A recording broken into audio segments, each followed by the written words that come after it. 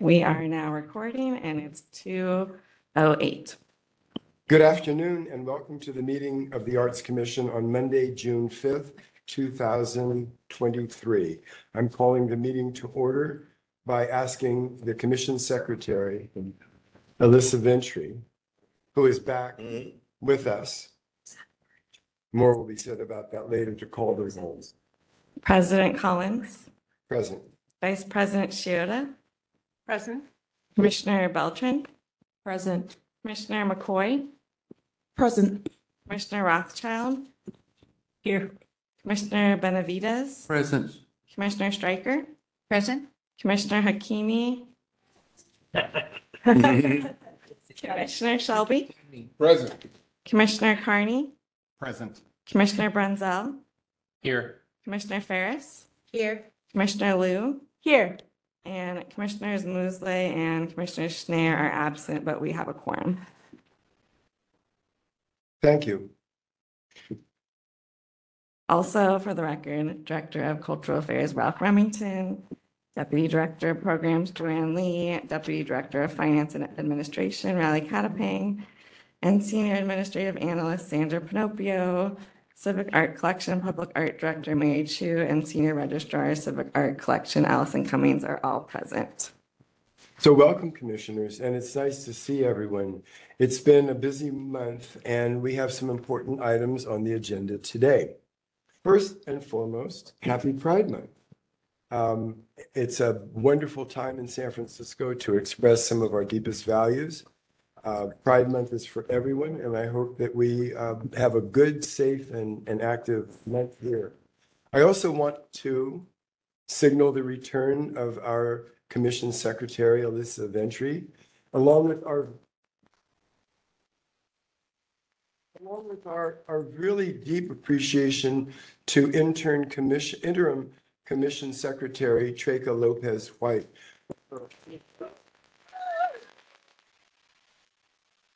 Our Commission Secretary has been on leave. Thank you, Treka. I know that we went through a lot of transitions during this time, both in technology and in script. We went from being virtual to being in person, and the grace that you really executed your work was noticeable for all of us. Can't thank you enough.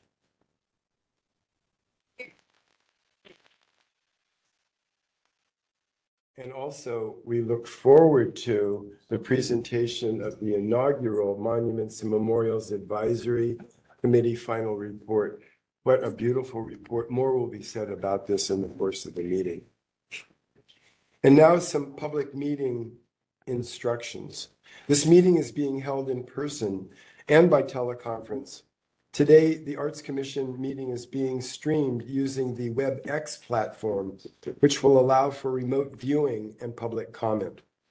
While this technology allows for individuals to join the meeting remotely, it may not be as seamless as we would prefer. There will be gaps and delays as staff transitions the technology between speakers. Please know that we are doing our best and we ask for your patience. I want to remind us of the policies and the procedures for public meetings. At this meeting, we are bound to follow the structure of our agenda and to adhere to the best practices set out in the Good Government Guide.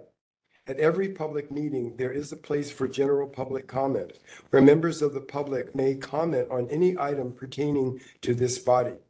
In this case, please keep your general public comments to the items under the purview of the San Francisco Arts Commission. For every item on the agenda, there is also space for public comment pertaining to that item. Respectfully, we ask that you keep your public comment on topic, and each public comment is limited to 3 minutes. Public comment will be taken both in person and remotely via WebEx. For each item, the Commission will take public comment first from people attending the meeting in person, and then from people attending the meeting remotely. However, there have been some slight systems updates to provide public comments. Therefore, please listen closely to our updated public comment instructions that will be provided by Commission Secretary Alyssa Ventry shortly. Last, a few virtual housekeeping items. For the public and staff joining remotely, please mute your microphones to minimize background noise. When you speak, you will have to unmute yourselves. Please speak directly into the microphone and introduce yourselves when you speak so that others on the phone will know who's talking. Before I turn this over to Agency Secretary, Commission Secretary Alyssa Ventry, I just want to remind us that when we make comments, let's all make sure that we use the time that is allotted for that. We're beginning to kind of stray out and then come back and say, oh, I forgot something. That's not, I'm going to call that out of order because we are trying to make sure that we don't have systems drift in the way that we communicate. So if you have a comment, it's going to fit in that slot. I'll be probably the first person to make the mistake, so Ralph will call me on it. But to the point, we want to make sure that we're really running our meetings according to that protocol because we're also asking the same for our public. Is that okay? I have agreement. Thank you. I'll now turn this over to our Commission Secretary, Alyssa Ventry, for public comment instructions. For members of the public joining in person who wish to comment on agenda items, once you are called on, then you will be asked to voice your comment at the podium. You will see blank public comment cards located on the podium. You are recommended but not required to fill out this card, which will be included in the minutes. If the podium is not handicap accessible, please let us know and we will provide you with a microphone at your seating location. You may also make public comment using the WebEx link. When you click the WebEx link, you will then be prompted to enter the following information: first, last name, and email. These fields are required. However, if you wish to remain anonymous, you may type public in the first and last name fields and public@public.com in the email field. Please ensure that you're in a quiet location, that all devices around you are muted so there's no echo when you speak. At the appropriate time, the president will call for public comment. For members of the public using the WebEx link, please click the hand icon to raise your hand. This will place you in the public comment queue. When it is your time to speak, you'll be unmuted by the moderator, and when your time is up, you'll be muted. For members of the public calling by phone that wish to make public comment, when the public comment period opens, press *3 to be added to the speaker line. When your microphone has been unmuted, you will hear us ask you to state your name and your comment. You're encouraged but not required to state your name for the record.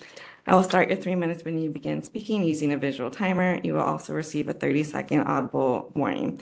When your time is up, I'll say, "Call, your time is up." Then you'll be placed on mute and moved out of the speaker line.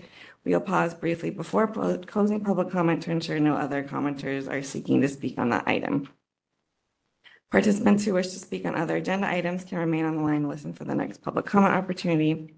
Anyone who speaks during a public comment period at today's meeting can send a summary of the comments to be included in the minutes if it's 150 words or less to art-info@sfgov.org.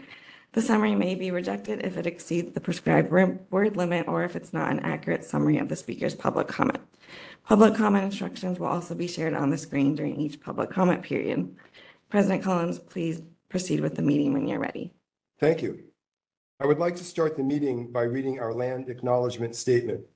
The San Francisco Arts Commission acknowledges that we are on the unceded ancestral homeland of the Ramaytush Ohlone, who are the original inhabitants of the San Francisco Peninsula. As the indigenous stewards of this land and in accordance with their traditions, the Ramaytush Ohlone have never ceded, nor lost, nor forgotten their responsibilities as the caretakers of this place, as well as for all peoples who reside in their traditional territory. As guests, we recognize that we benefit from living and working on their traditional homeland. We wish to pay our respects by acknowledging the ancestors, elders, and relatives of the Ramaytush community and by affirming their sovereign rights as First Peoples. As a department dedicated to promoting a diverse and equitable arts and culture environment in San Francisco, we are committed to supporting the traditional and contemporary evolution of the American Indian community. I'll now call for agenda item number 2. Agenda item number 2 is approval of the minutes, the discussion and possible action to approve the May 1, 2003 minutes. I'm reminding commissioners to say their name after they respond to the motion. So I'm asking for a motion to approve the May 1, 2003 minutes and ask for a second. So move, Commissioner Beltran. Second, Shiota. Thank you. I'm now asking for any public comment. Is there any public comment on agenda item number 2, the approval of the minutes? We will take in-person public comment first. So for those joining in person, please proceed to the public comment podium and fill out the public comment information card. And for those joining remotely, please raise your hand if you're listening in via WebEx. If you're calling by phone, press *3 to be put into the queue. Instructions are on the screen. We are currently on item number 2, approval of the minutes. As a reminder, your time will start when you begin speaking. You'll see a visual timer if you're on screen and receive a 30-second audible warning before your time concludes. Then you will be muted once your time is up. You may stay on the line if you wish to speak on other items. Anyone who speaks during a public comment period at today's meeting can send a summary of the comments to be included in the minutes if it's 150 words or less to art-info@sfgov.org. I am requesting comments from those who are in person. Is there anyone who would like to make public comment on the current agenda items? Seeing none, I am now requesting comments for those joining remotely. Is there anyone that would like to make public comment on the current agenda items? I see no hands up, so we have no public comment, and public comment is now closed. Thank you. I'm now calling for any commissioner discussion or comments. Any hands raised on the approval of the minutes? Seeing none, I now will bring the motion for vote. All those in favor, please say aye. Aye. Opposed, nay. Motion carries unanimously. I'm now calling agenda item number 3, which is general public comment discussion. This item allows members of the public to comment generally on matters within the committee's purview, as well as to suggest new agenda items for the committee's consideration. We will be taking in-person public comment first. So for those joining in person, please proceed to the public comment podium. And for those joining remotely, please raise your hand if you're listening in via WebEx. If you're calling by phone, press *3 to be put into the public comment queue. Instructions are currently on the screen. We are on item number 3, general public comment. As a reminder, your time will start when you begin speaking, and you'll see a visual timer on screen and receive a 30-second audible warning before your time concludes. Then you'll be put on mute once your time is up. But you may stay on the line if you wish to speak on other items. Anyone who speaks during a public comment period at today's meeting can send a summary of the comments to be included in the minutes if it's 150 words or less to art-info@sfgov.org. I am now requesting comments from those who are in person. Is there anyone who would like to make public comment on the current agenda item? I see no in-person public comment.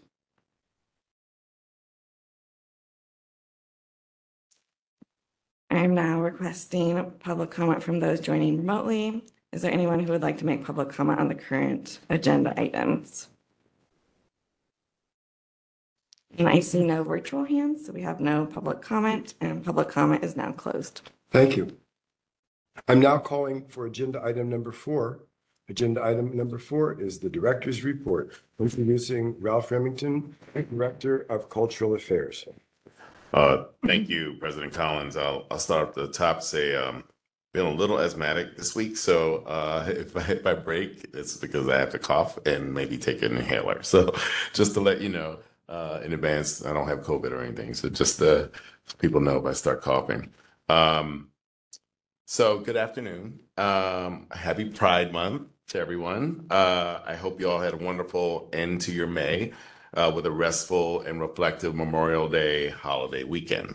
It's hard to believe June is here and we're already halfway through 2023.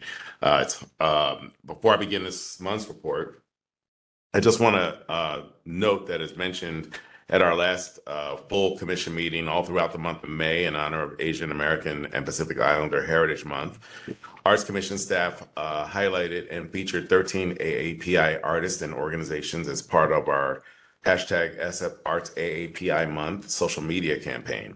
And these posts, along with our previous Black History Month social media campaign, will be archived on our website. You may also view them all on our Instagram page. And now, to start off this month's report, I'd like to share a few highlights from some recent events this past month. On Friday, Carolina Fernandez and I attended the Visible opening in the Castro. So Carolina, as you all know, is our Director of Galleries and Public Programs. On May 6th, I spoke at the Yerba Buena Gardens Festival opening. The Arts Commission is proud to support this incredible festival that will offer free weekly performing arts programming over the course of the festival's 6-month season through October. The Gardens Festival and so many events like it are critically important to helping with our city's vitality and economic recovery, and more important now than ever than to help welcome and draw people back downtown. I'll also say that last week I visited our artist dialogue at our gallery, and that was wonderful too, with all the artists that are currently up in the Baldwin exhibit. And that was a fantastic, really muscular conversation. Really enjoyed attending that, and so well done by all the gallery staff. So thank you for that. On May 24th, we unveiled a new installation at Fire Station 49 in District 10. Mayor London Breed, Supervisor Walton, Fire Chief Nicholson, and the artists were all in attendance for the unveiling and to celebrate National EMS Week. They actually have a cool little podium too. Their podium that they cart around, that is the bomb. It looks like a little EMS fire truck kind of thing, and it lights up. It has motors. Like the little boy in me just came out when I saw that. But Tyra too, she took all kinds of pictures of it. But the work serving the city is by artist Michael Bartolos and is comprised of overlapping stainless steel and painted steel cutouts that reference emblems, insignia, and badges associated with emergency medical response. The installation decorates the entrance and exit gates along the Gerald Avenue and McKinnon Avenue, around Gerald Avenue and McKinnon Avenue. The artist was chosen from a group of 5 finalists, I should say, by the Ambulance Deployment Facility Public Art Selection Panel in July 2018. On May 26th, I was invited to give the commencement speech at the St. Paul Conservatory for Performing Arts in Minnesota. That was really a great opportunity, and always refreshing to see young people coming out and entering our field. That's just amazing to see. Like, all these future artists are like coming out, and they're the future leaders of our sector. So very honored and humbled to be there. A few upcoming arts and cultural events that I'd like to highlight. The San Francisco International Art Festival opens on June 8th and will run through the 18th. And after 3 years of pandemic programming, the festival returns this year and will focus on local artists. The 19th annual International Queer Women of Color Film Festival is June 9th to the 11th and will screen 6 incredible films by LGBTQIA+ people of color at the Presidio Theater.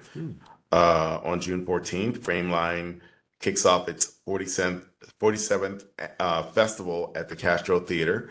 Founded in 1977, the San Francisco International LGBTQ+ Film Festival is the longest running, largest, and most widely recognized LGBTQ+ film exhibition event in the world. SFAC is proud to support this important festival and help to facilitate a grant. I'd also like to note that June 21st is International Make Music Day. Launched in 1982 in France as the Fête de la Musique, Make Music celebrates on the same day in more than 1,000 cities in 120 countries around the world. Many city agencies and organizations are partnering on this day to host a variety of events, and I invite all of our commissioners and staff to join in the celebration and make music in any way that they are able to. We will have a few fun musical instruments for staff to try out with music and make music with others all around the world. And of course, June 24th and 25th is Pride Weekend. Speaking of Pride, I'm so thrilled to announce that on May 18th at the SF LGBT Center Mayor London Breed announced San Francisco's first drag laureate, Darcy Drollinger. And Darcy is planning to be here today, but she had a number of events, and when she comes in, we will bring her up to the podium. It's in partnership with the Mayor's Office, the San Francisco Public Library, and the Human Rights Commission. Arts Commission staff participated in the development of the Drag Laureate program and served on the advisory and selection committee. As part of their many duties, the Drag Laureate will collaborate with the Arts Commission as well as other city agencies and community organizations to produce drag-centered events and programming centered on celebrating and supporting San Francisco's dynamic and diverse LGBTQ+ community. We look forward to working closely with Drag Laureate Darcy Drollinger over the next 18 months to promote and amplify the art of drag and continue our work to uplift the LGBTQIA community. So thank you, Darcy, and we look forward to working with you. And when if Darcy's able to join us today, then we will allow her to come up to the podium and say a few words. On May 15th, the Community Investments team issued a request for a proposal seeking a consultant to help conduct an arts impact endowment evaluation and community engagement study and to develop the community services allocation plan for the next 5 years. The original deadline for proposals was May 31st and has been extended. So new details are being finalized and updated information will be posted to the RFP webpage very soon. Some gallery updates on May 19th, which also happened to be Malcolm X's birthday. The main gallery held an opening reception for Invincible Black Soul, The Art of Barry Witness, a 3-person exhibition featuring the works of Mark Harris, Raymond L. Haywood, and Brian Keith Thomas, and explores the work and legacy of influential novelist, playwright, activist, and public intellectual James Baldwin. This phenomenal exhibition is on view through July 8th. Please be sure to stop by our main gallery soon to check it out if you have not had a chance to do so already. The main gallery is open to the public Wednesday to Saturday from noon to 5. The gallery staff have put together a fantastic slate of public programming events to accompany the exhibition. As I told you, an artist talk in the main gallery was held on Wednesday, May 31st, and was moderated by Dimitri Broxton, MOAD's Senior Director of Education, and was a great event. Coming up, the gallery's team has put together some additional public programming events, including solo and group performances on June 10th and 28th, and a curated walkthrough on June 17th. The 2 performances by Gabrielle Christian, solo, and as part of a trio in collaboration with Jose E. Abad and Nick Kay, are largely improvisatory with scores, limitations, and props as containers. They all respond to Giovanni's Room and utilize found footage from a cascade of interviews, e.g. Village Voice, PBS, and films Meeting the Man and James Baldwin in Paris, I'm Not Your Negro, The Price of the Ticket. All programming events take place in the main gallery. Details for all of these events can be found on the exhibition webpage on our main website. Some public art updates. Installation of Hiroshi Sugimoto's Point of Infinity on Yerba Buena Island was completed. We look forward to the official unveiling ceremony that will take place later this fall once the remaining construction of the park is complete. We will be sure to share official ribbon cutting and artwork unveiling details with the commission once they are finalized. In partnership with SFMTA, Public Art Program staff have launched a public art survey for the future 11th and Natoma Park that is currently in development. The survey is open until June 9th. Answers will help develop community-focused art and artist selection criteria. A community meeting is also scheduled on June 14th. SFMTA and SFAC staff will lead a community presentation on the upcoming public art opportunity, present a summary of the public art survey results, and incorporate community feedback into the public art project plan. They will also discuss some park renaming. Some HR updates. I'd like to officially welcome back Alyssa Ventry.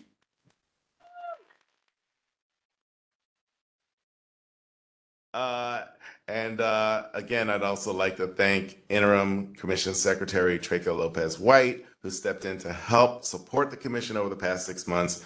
Traco, thank you for all your hard work.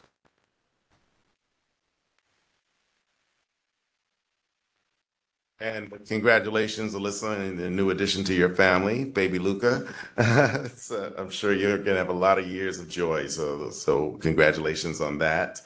And now for some staffing updates. I'm happy to share that we have extended an offer to a candidate for our project manager of temporary art and activation position with our public art programs team. Details are still being finalized with HR, and we look forward to sharing more about them soon, but anticipate that they will start their new role in August. I'll also let you know that Raleigh Catapang, our Deputy Director of Finance and Administration, will be taking on a new role, sadly, but good for him, a new role with the San Francisco Municipal Transportation Agency. It's a promotional role. He got a big promotion. We're happy and proud for him, and he'll be joining their finance team. So congratulations.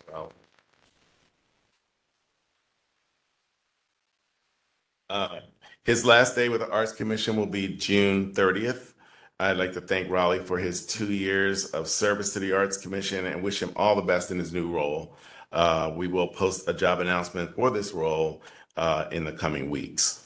We also anticipate some other staffing changes that will be coming up, and we will, and there may be some future openings that we will keep you posted on. So that will stay tuned for that. And with that, this concludes the director's report for the June 5th full commission meeting. I'd be happy to take any questions that anyone may have. Okay, I'm looking for any raised hands, commissioner discussion or comments on the director's report. Seeing none, I'm going to now ask for public comment on item number 4. Is there any public comment on item number 4? We will be taking in-person public comments first. So for those joining in person, please proceed to the public comment podium. And for those joining remotely, please raise your hand if you're listening in via WebEx. If you're calling by phone, press *3 to be put into the public comment queue. Instructions are on the screen. We are currently on item number 4, the director's report. As a reminder, your time will start when you begin speaking. You'll see a visual timer on the screen and receive a 30-second audible warning before your time concludes. Then you will be muted once your time is up. You may stay on the line if you wish to speak on other items. Anyone who speaks during a public comment period of today's meeting can send a summary of the comments to be included in the minutes if it's 150 words or less to art-info@sfgov.org. I'm now requesting comments from those who are in person. Is there anyone who would like to make public comment on the current agenda item? Seeing no in-person public comment, I'm now requesting comments from those joining remotely. Is there anyone who would like to make public comment on the current agenda item? Seeing no virtual hands, we have no public comment, and public comment is closed for this item. Thank you. I'm now calling for agenda item number 5, which is the Racial Equity Quarterly Report and Discussion. I'm now introducing Senior Racial Equity and Policy Analyst Sandra Pinocchio to discuss the Racial Equity Quarterly Report. Hello. Okay. Just wanted to check. Good afternoon, commissioners. I hope you are all doing well. Everyone's here, all present. Thank you. I know you came for me. Well, again, good afternoon and happy Pride Month. It's also my birthday month, and I proudly share it with Pride, but just wanted to say that. So as you know, I'm here today to share my quarterly racial equity meeting with everyone.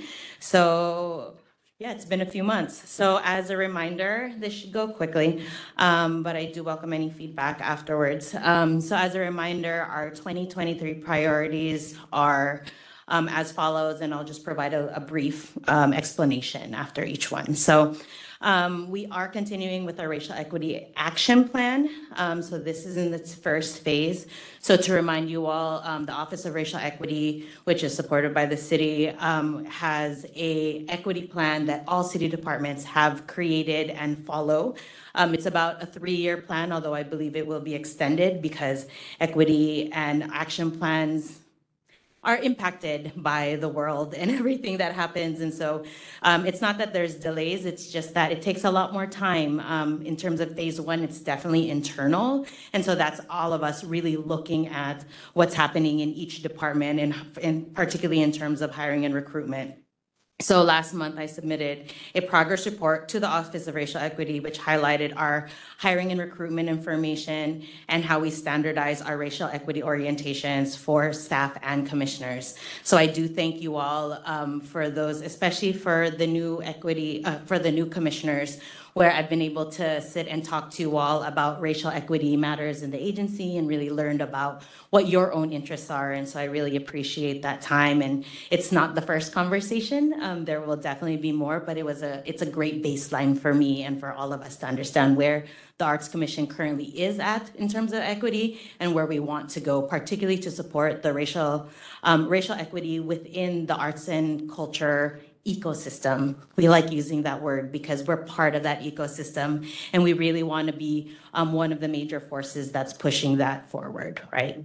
So second is our strategic planning preparation. So as we've shared in the recent past, we are in the process of hopefully starting the strategic planning process. It's still in contracting, I believe, in the new fiscal year. So what I'm doing is I'm supporting the community engagement process, and we will ensure that centering equity throughout is going to be really important. We have a celebrity behind me.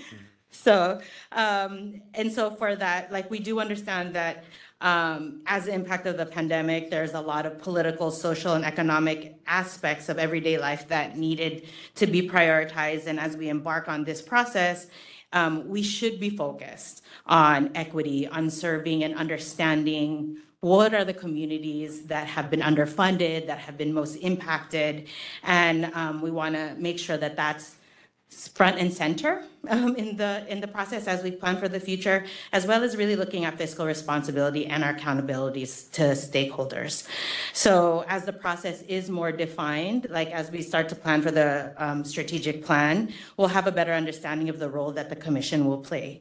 So during the executive committee, I shared last month, I provided a brief background on the upcoming community engagement needs and the type of strategy that we're going to need as an agency. So I'm in the process of really developing an institutional public engagement process that's rooted in transparency and trust. It's really a big deal. Especially when you're really talking to people about what the impacts are, right? In terms of communities and how people have been hurt, right? For many reasons. So again, our commissioners are our partners in this process. And so at this point, I'm really conducting preliminary mapping of arts and culture stakeholders. And what I would want to do in my direct ask for you all is to help us identify organizations and groups. So I will provide the different lists cobbled together over the years of all the groups and artists that we've worked with. And it would be great to see who you work with, right? So that we can make sure that during the strategic planning process that we're including people and organizations in terms of participation. And I guess my last two things, and you're going to hear a lot more about this, is we will talk about the completion of the Monuments and Memorials Advisory Committee. I think y'all have this pretty thing, and we'll talk about it more later. But in relation to equity, I was active in it because we wanted to make sure that we were definitely trying to reach out to all the audiences, all the people that have no idea what public art was, right? There were so many people. And so we had mistakes, right? When we're trying to put out a survey, but these are important lessons learned in terms of how we're going to move forward, in terms of really understanding the impact of commemorative art on people's daily lives and what are the outreach and engagement strategies we need to move forward. So it was a great experience for us as an agency in terms of our MMAC process. And lastly, I just wanted to share that the Arts and Economic Prosperity 6 study, which is our contribution to the National Arts, to it's a national study. And so it is managed by Americans for the Arts, and its main purpose is to measure the impact of nonprofit arts and culture organizations on the local economy. So this study happens every 5 years, and we're one of 360 jurisdictions participating nationally.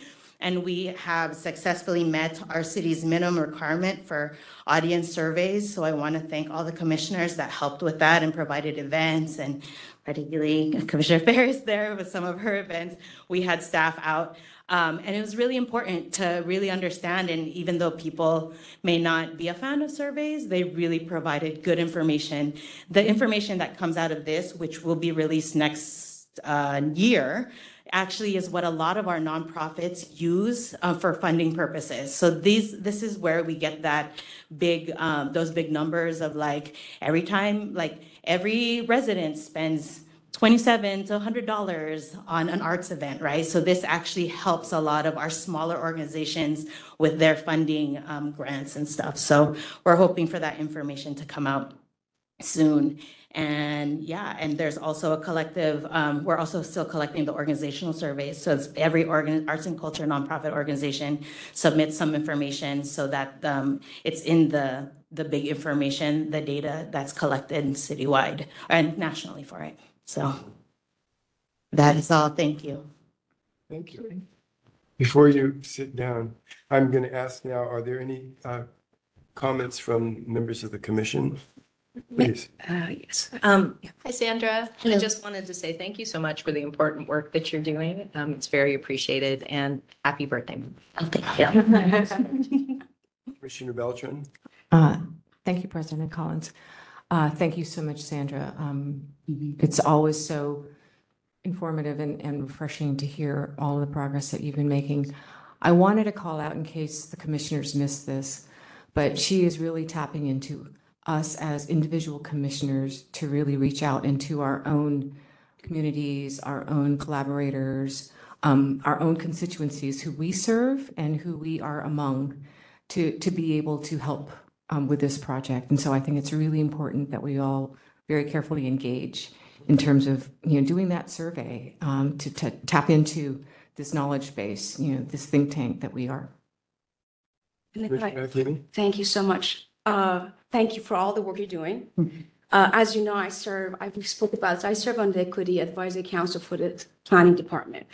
I just want to raise this issue because the ongoing challenge we have over there, I understand that, you're doing the best that you can to do the community outreach, but the reality of this, there's a lot of communities in this town that are not as easily outreach, and you cannot do it going to these events. They don't come over there. Specifically, the Middle Eastern women artists, they do not come to these events. And one of my biggest challenges has been to be reaching out, getting their voice. So, and the other one, believe it or not, is actually the women of the lesbian and trans women of color. What happens, and this is, I just want to raise this with all of you, at the Equity Council, we're talking, right? But what happens is people talk about, reaching out, and they do something, we do a lot of checklist, including the gay community. We do a lot of checklist in the gay community because we have enough, gay men and representation of that, but we don't do the hard work of actually finding the marginalized community within the gay community. So I just want to point that out, that just because we have gay men represented, that doesn't mean the trans women of color or lesbians, women of color are being. So I want to ask us to do that extra step, and however way you need me to step in to help you with that, I'd be happy to. But I really want to challenge us to do more than just a checklist, because that's what we often end up doing. Thank you. So thank you for thank you for all the great work you're doing. I don't want to undermine what you're doing. I just want to encourage how we can help. Absolutely. Thank you. Thank you. Commissioner. Thank you. Thank you, President Collins. I just want to say thank you so much for raising this important, really important aspect of the work. And often, I think this is why we're here. And thank you so much, the team, and also Sandra, for the work you do. I just want to wish you happy birthday month and happy Pride Month. Thanks. Thank you. Are there any other commissioner comments or discussion? Seeing none, now may I ask for any public comment on item number 5, the Racial Equity Project Report. We will take in-person public comments first. So for those joining in person, please proceed to the public comment podium. And for those joining remotely, please raise your hand if you're listening in via WebEx, or if you're calling by phone, press *3 to be placed in the public comment queue. Instructions are on the screen. We are currently on item number 5, the Racial Equity Quarterly Report. As a reminder, your time will start when you begin speaking, and you will see a visual timer on the screen and receive a 30-second audible warning before your time concludes. Then you'll be muted once your time is up. You may stay on the line if you wish to speak on other items. Anyone who speaks during a public comment period at today's meeting can send a summary of the comments to be included in the minutes if it's 150 words or less to art-info@sfgov.org. I am now requesting comments from those who are in person. Is there anyone who would like to make public comment on the current agenda item? Seeing no in-person public comment, I am now requesting comments from those joining remotely. Is there anyone who would like to make public comment on the current agenda item remotely? Seeing no virtual hands, we have no public comment on this item, and public comment is now closed. Thank you. Director Remington, please. Thank you, President Collins. So as mentioned earlier during my report, when we were talking about Pride, that we're so thrilled to share that on May 18th at the SF LGBT Center, Mayor London Breed announced San Francisco's first drag laureate, Darcy Drollinger, who is here in attendance. To repeat it, to just say that in partnership with the mayor's office, the San Francisco Public Library and the Human Rights Commission, Arts Commission staff participated in the development of the Drag Laureate program and served on the advisory and selection committee. As part of their many duties, the Drag Laureate will collaborate with the Arts Commission as well as other partner city agencies and community organizations to produce drag-centered events and programming centered on celebrating and supporting San Francisco's dynamic and diverse LGBTQ+ community. We look forward to working closely with Drag Laureate Darcy Drollinger over the next 18 months to promote and amplify the art of drag and continue our work to uplift the LGBTQIA community. And with that, I'd like to bring to the podium our new Drag Laureate, Darcy Drollinger.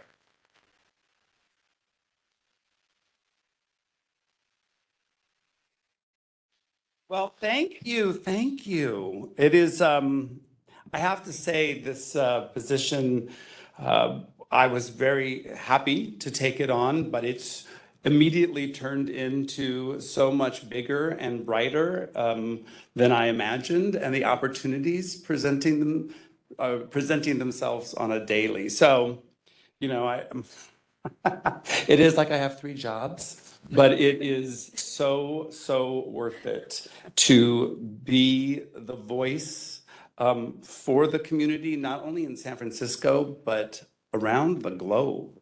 Realizing that this is the first time that this has happened. And, you know, I did an interview on BBC Global the other day and realizing all the people and communities around the world that are getting to hear this and seeing this as a role model. I love that San Francisco did this even before all the rhetoric was happening. So thank you for having me today.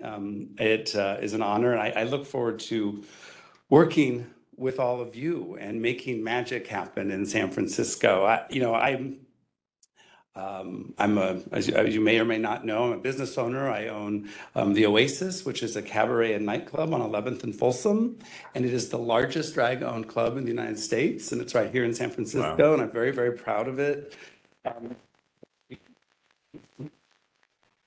I started the business with 4 people. There's 4 of us all together, and my business partners wanted to retire, and I almost retired with them, and I decided, no, I want to keep it going. So I bought them out with investors, and then 2 weeks later, the pandemic hit, and I thought it was the worst decision I'd ever made in my life, and it turned out to be the best.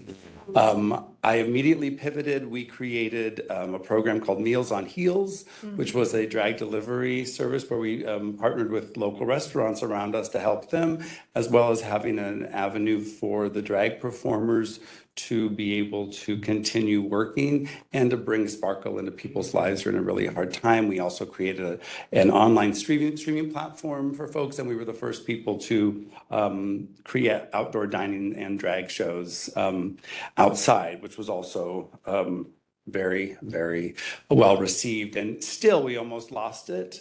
And we did a 12-hour telethon, and we raised $250,000 from people around the world that invested into the club by showing their support. And so I was already very much a community-based person, but this really took it to the next level. And through that time, it really was about listening to the community. And when we came back, it was sort of Oasis 2.0, and it was, well, it's the same, it's different. And our community, both on our roster and in the audience, is so much more diverse now than it was before. And I'm very proud of that. I then created Oasis Arts, which is a nonprofit arts organization. We're just a year old. But what I was realizing is that I couldn't support enough on my own the BIPOC, LGBTQ performers, the emerging drag artists, the elders, the LGBTQ elders that are just sort of getting swept away and need to be part of the conversation. I couldn't do that enough on my own. So I created the nonprofit.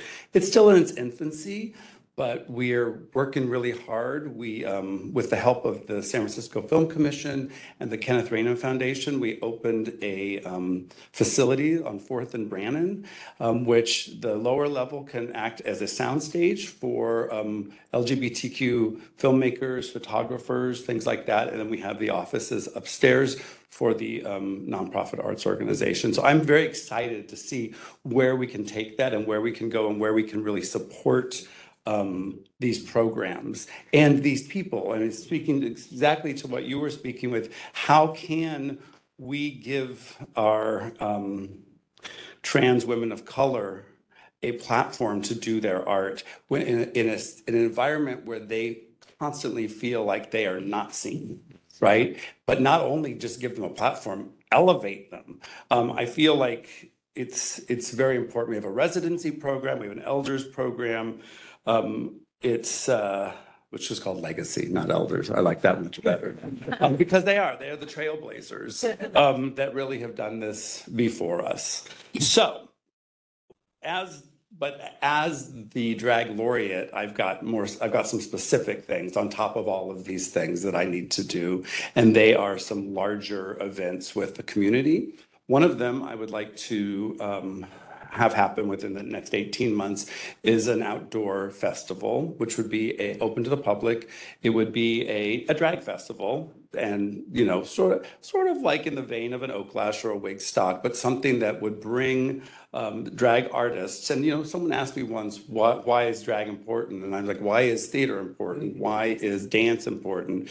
Drag is an art form, and it can involve theater, it can involve dance, it can involve singing, all these other creative expressions, but drag looks at things under a microscope and blows them up in this way that you can see perspectives differently. And I do think it needs to be understood as its own art form, because now it still feels like an outsider art form, or people look at it as fluff, So big drag festival, but here's what I'd like to do. I'd like to include also the Drag Story Hour people, because I think they're under a lot of scrutiny right now, and they bring so much joy. And I've been talking to them about incorporating them in this festival, but also have an educational component. And I know it's hard to talk about, but we've done this a lot at my club, is can we have active shooter training? Because it does affect the trans and drag community. Can we have Narcan training for fentanyl overdoses that do happen? Can we have so we can have a festival that sparkles, but also has takeaways for people when they leave. So I feel like that is one thing that I would love to work on. I've commissioned 2 murals already through my arts organization, but I would love to. There's so much empty real estate with all of this, everything closed. Let's let those. There's beautiful LGBTQ artists out there that I'd love to give them space to create. And I have another dream, and I know this is real big, but I have this fantasy of taking the old Bed Bath and Beyond store that's just sitting there now empty on 9th Street and turning it into a drag emporium. Hear me out, hear me out. We could have even if it's just for a year, if we were able to take that space over, give retail space for all of the makers, the wig artists, the makeup artists, the costumers, and let them have space, maybe even space to work, studio space and space to sell. You could include a performance space. You could even have food for people to stop by. It could be this beautiful experience that not only helps local people become entrepreneurs. It can also be a great tourist destination. I mean, how many people don't want to come to San Francisco and go to the San Francisco Drag Emporium? I think it would be a triple win situation for everyone involved, and it would help revitalize what is now a ghost town of a mall. I know that takes a lot of different groups of people and a lot of different agencies to make happen, but I think there's a lot of magic in there that can really help the local artists in my community.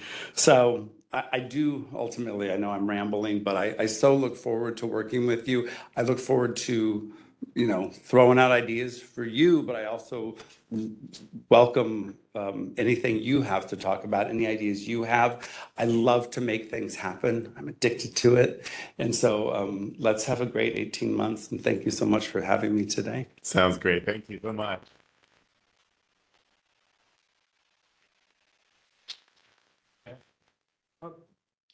Are there any questions or comments or discussions on this? Susie. I got one. Please, Commissioner Ferris. Darcy, it is. Coming back for questions. It is delightful to meet you. I'm so excited to meet you, and I was so inspired by what you said.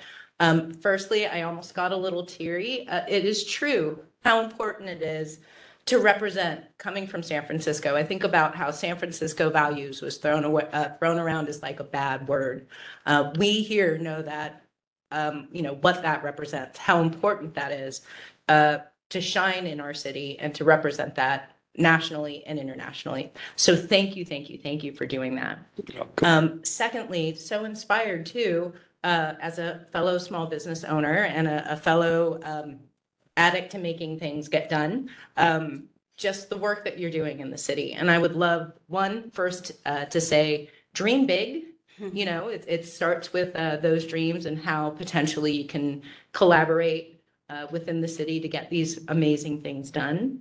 And then two, I would love to help support you in however I can, especially with the idea of outdoor festivals. I can definitely connect with you and see if we can support you in that. I would love that, yes. But thank you for the work that you're doing. Thank you for not only representing drag in San Francisco, but drag around the world and reminding people it is an art form. And it is important that we are reminding people that it's, gosh, I'm going to get teary again. But I just think about the backlash that drag has been getting recently.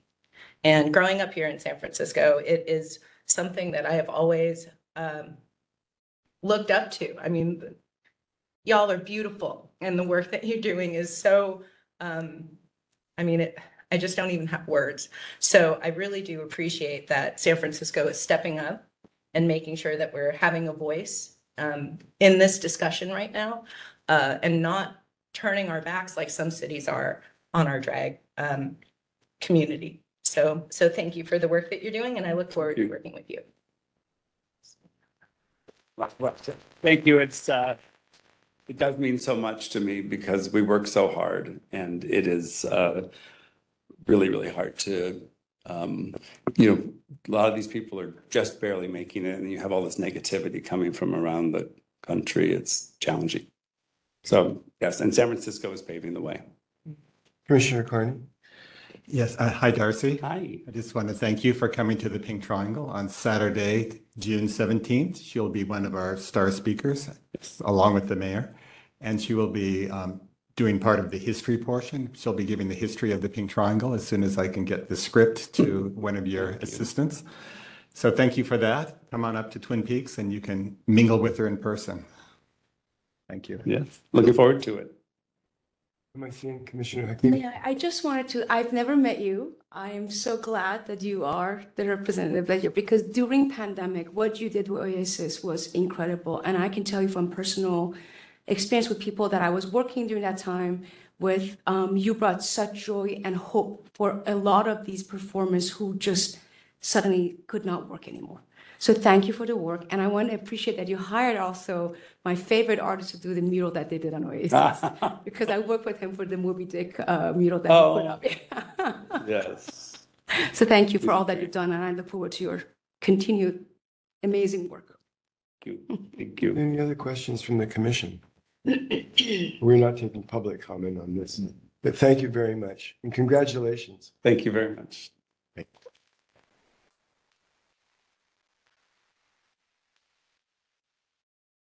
Thank you. I'm now going to move on to agenda item number 6, which are the committee reports and committee matters. I'm calling first agenda item 6, sub-item 1, Civic Design Review Committee. Civic Design Review Committee report will be given by Commissioner Kimberly Stryker, chair of that committee. Thank you. There we are. Thank you. The CDR committee had only one project in May. It was a phase 3 review of DPW's proposal for new trash receptacles for across the city. DPW had run a pilot program testing 6 different models, and they were testing the models for maintenance issues, color, ease of cleaning, etc. And the preferred model that they decided on was the Slim Silhouette, which was a rather handsome model. And they proposed that we pass that at phase 3. But Commissioner Carney came to the meeting with a photo of some of that model, and it had been very badly, the can had been very badly vandalized with graffiti, and the maintenance of it looked very difficult. And so that prompted quite a lively conversation amongst the commissioners about this can and its maintenance and its costs, etc. And the city will be planning to purchase 3,000 of them. So we had concerns, and we did not pass the model. We asked instead that the project manager come back with some more information to help us address the concerns that we had. And so we look forward to that. And other than that, that concludes my report, unless I have any questions from commissioners. Commissioner Carney? John King from the Chronicle seemed to agree with this and put it on the front page that we were, he said it was, the trash cans were delayed, but for not the usual reasons, that it was done for things that the general public could probably relate to, more practical reasons. So at least the press was on our side. Any other commissioner comments? I'm now looking for any public comment on agenda item number 6, sub-item 1, Civic Design Review Committee report. We will take in-person public comment first. So for those joining in person, please proceed to the public comment podium. For those joining remotely, please raise your hand if you're listening in via WebEx, and please press *3 if you're calling by phone to be placed in the public comment queue. Instructions are on the screen. We are currently on item 6, sub-item 1. As a reminder, your time will start when you begin speaking, and you'll see a visual timer on the screen and receive a 30-second audible warning before your comment concludes. Then you'll be muted once your time is up.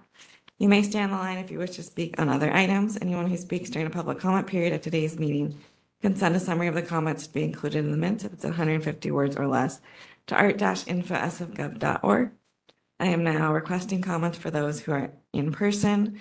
Is there anyone who would like to make public comment on the current agenda item? Seeing no in-person public comment, I'm now requesting for those joining us remotely. Is there anyone who would like to make public comment on the current agenda items?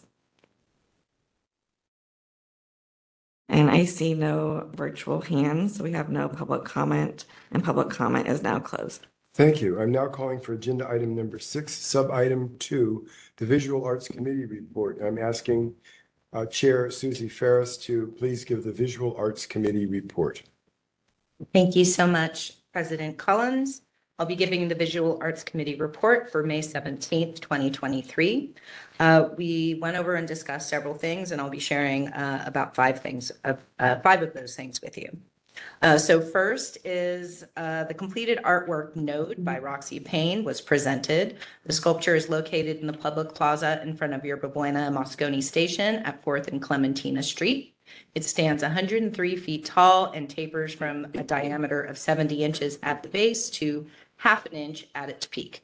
It is now the tallest freestanding sculpture in San Francisco. So if you haven't seen it, please take time, go and check it out. It is remarkable. Yes. And as you can see, I don't know if you can tell from these photos, it will definitely cause the public to do this and interact with the artwork. Next, we have the final design for Rego 23's Mission Creek Grizzlies, which was also presented to us. The work is a tribute to the, there we go on the slide. The work is a tribute to the original wildlife that lived in the area known today as Mission Creek Park. Believe it or not, grizzlies used to roam San Francisco Bay Area. The artist's anthropomorphic, larger-than-life grizzlies prompt us to contemplate the kind of proximity the animal world shared with the human world before there was a California. I don't know if we have any other slides. One thing I just do want to point out is the tiles that they're going to use to mosaic these grizzlies. They're all hand-designed, and they're really cool just in how they will have texture, and they'll have a 3D component to these tiles and how they come out. Next, we have the 2024 Art on Market Street poster series. We don't have a picture of that one because we are just talking about the project plan for next year. The committee approved the project plan and theme for 2024 Art on Market Street poster series.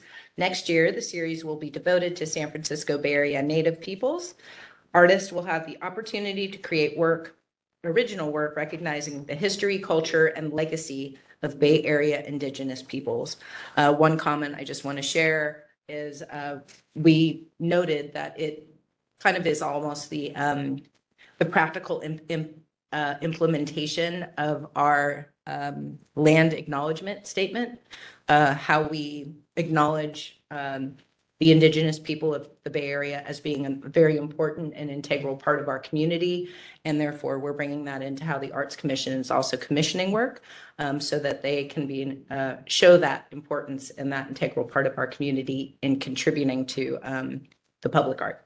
All right, moving forward, we have the Kehinde Wiley project. The commissioners also approved the Kehinde Wiley is the finalist for the Treasure Island Waterfront Park Plaza. And correction, it is not the Kehinde Wiley project. I'm just so excited that he was chosen. It will be such a remarkable landmark in San Francisco, a designation for people to come and visit. And I'm so excited to see what the work will look like. So Wiley will create a site-specific proposal, which he will present to the Treasure Island Art Steering Committee. And lastly, we also reviewed and approved the Monuments and Memorials Advisory Committee's final report and policy changes. You have all received a presentation, or no, I'm sorry, we will receive a presentation later this meeting about it, but we've all received one of these packets. And congratulations again on finishing that work. I know it was a long time coming. It was hard work for the people on the panel doing it. So thank you to the staff and to the panel, everybody that was involved. I know it was not easy, but thank you because it was important and necessary. So that concludes the Visual Arts Committee report. Thank you. I'm now looking for any discussion or comments on the Visual Arts Committee report. Commissioner Beltran. Thank you, President Collins. I just wanted to make a comment to item number 6. The motion is to enter a memorandum of understanding with Candy Wiley. This is a preliminary proposal. It is part of the process of whether the Treasure Island Steering Committee and the development agency is able to commission it depending on the costs, because that's been a major limitation in the past in terms of feasibility and costs and scale. So this is not an actual sort of commission. It's simply an MOU to commission him to do a proposal. I just want to clarify that. Thank you. Is there any further discussion on the Visual Arts Committee report? Seeing none, may I ask now for any public comment on this item? We will take in-person public comment first. So for those joining in person, please proceed to the public comment podium. If you're joining remotely, please raise your hand if you're listening via WebEx. And if you're calling by phone, press *3 to be placed in the public comment queue. Instructions are on screen. We are currently on item 6, sub-item 2. As a reminder, your time will start when you begin speaking, and you'll see a visual timer on the screen and receive a 30-second audible warning before your time concludes. Then you'll be muted once your time is up. You may stay on the line if you wish to speak on other items. Anyone who speaks during a public comment period at today's meeting can send a summary of the comments to be included in the minutes if it's 150 words or less to art-info.sfgov.org. I'm now seeking in-person public comment. Is there anyone who would like to make public comment on the current agenda item? I see no in-person public comment. I'm now seeking comments from those joining remotely. Is there anyone who would like to make public comment on the current agenda item?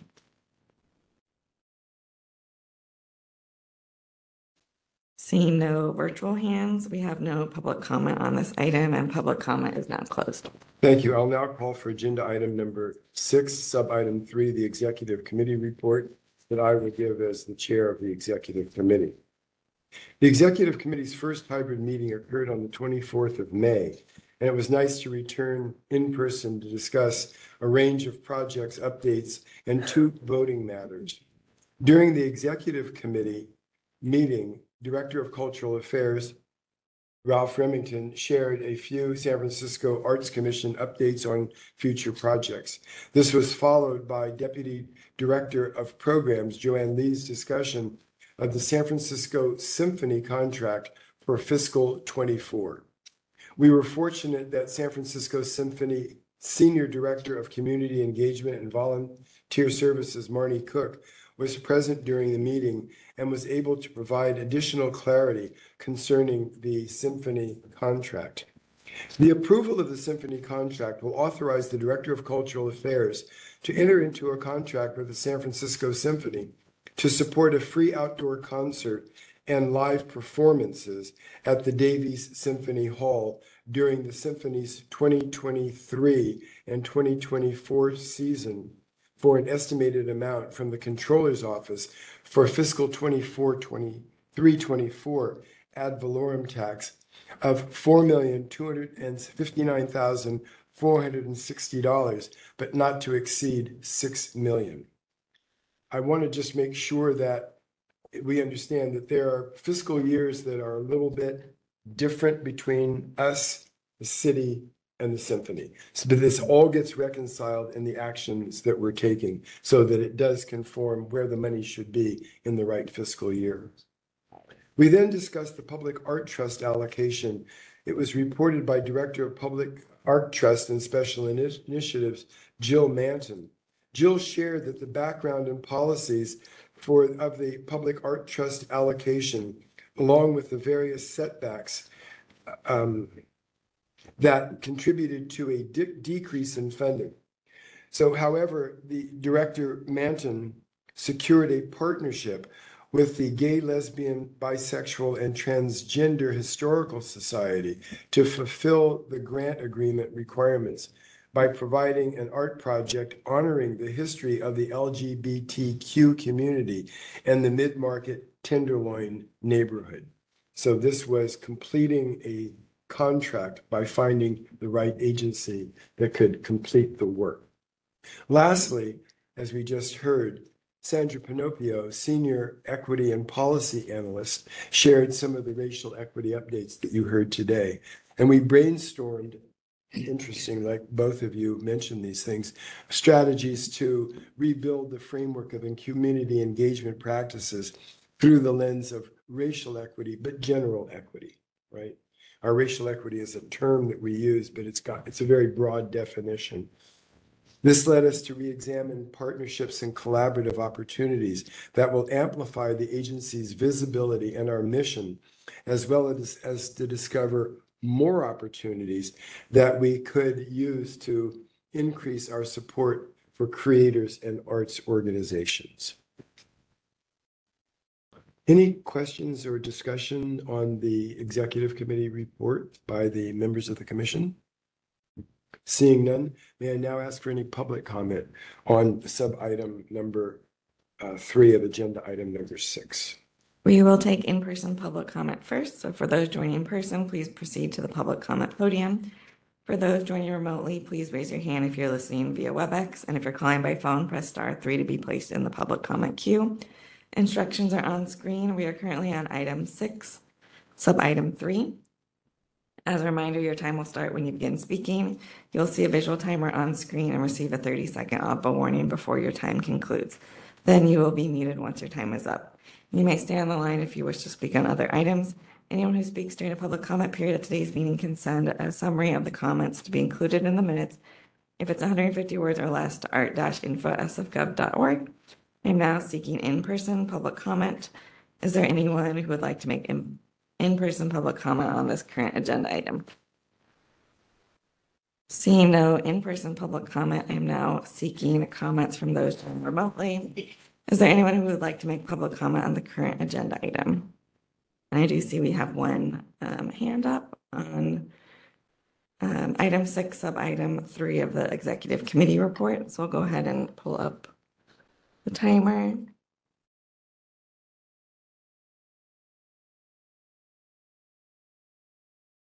Tina, can you hear us? Tina Aguirre, and I'm the director of the Castro LGBTQ Cultural District. I just wanted to applaud your efforts and share. Hi, my name is Tina with the Castro LGBTQ Cultural District, and I just wanted to applaud your work and share that the district is also available to provide any support for work to augment how the GLBT Historical Society is also partnering with you. And thank you. Keep up the good work. Thank you.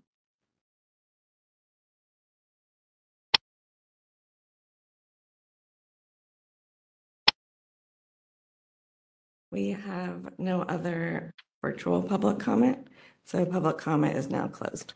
Thank you. I'm now calling for agenda item number 7. This is the consent calendar, the discussion and possible action. So I'm asking commissioners to register any withdrawals or recusals from the consent calendar at this time. This is Commissioner Brenzel. I'll need to recuse myself of sub-item 3, motion to approve the executive committee meeting, sub-item 1, the contract with the San Francisco Symphony. Thank you. Any other recusals?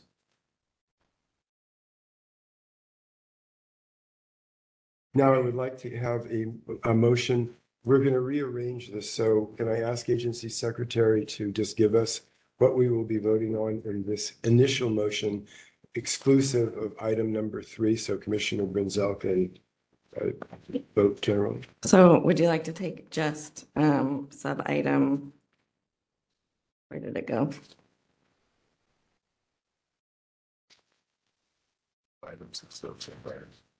So we'll vote on sub-item number 1. So you can go ahead and leave the room. First, we are going to do that. Okay, we'll do Let's that. do that first. I'm going to hurry that. Thank you. So this is with the exception of item number 1. Correct. May I have a motion to accept to approve the consent calendar with the exception of item number 1, the symphony contract? So moved, Commissioner Stryker. A second? Second, Commissioner Beltran. Is there any discussion on this motion?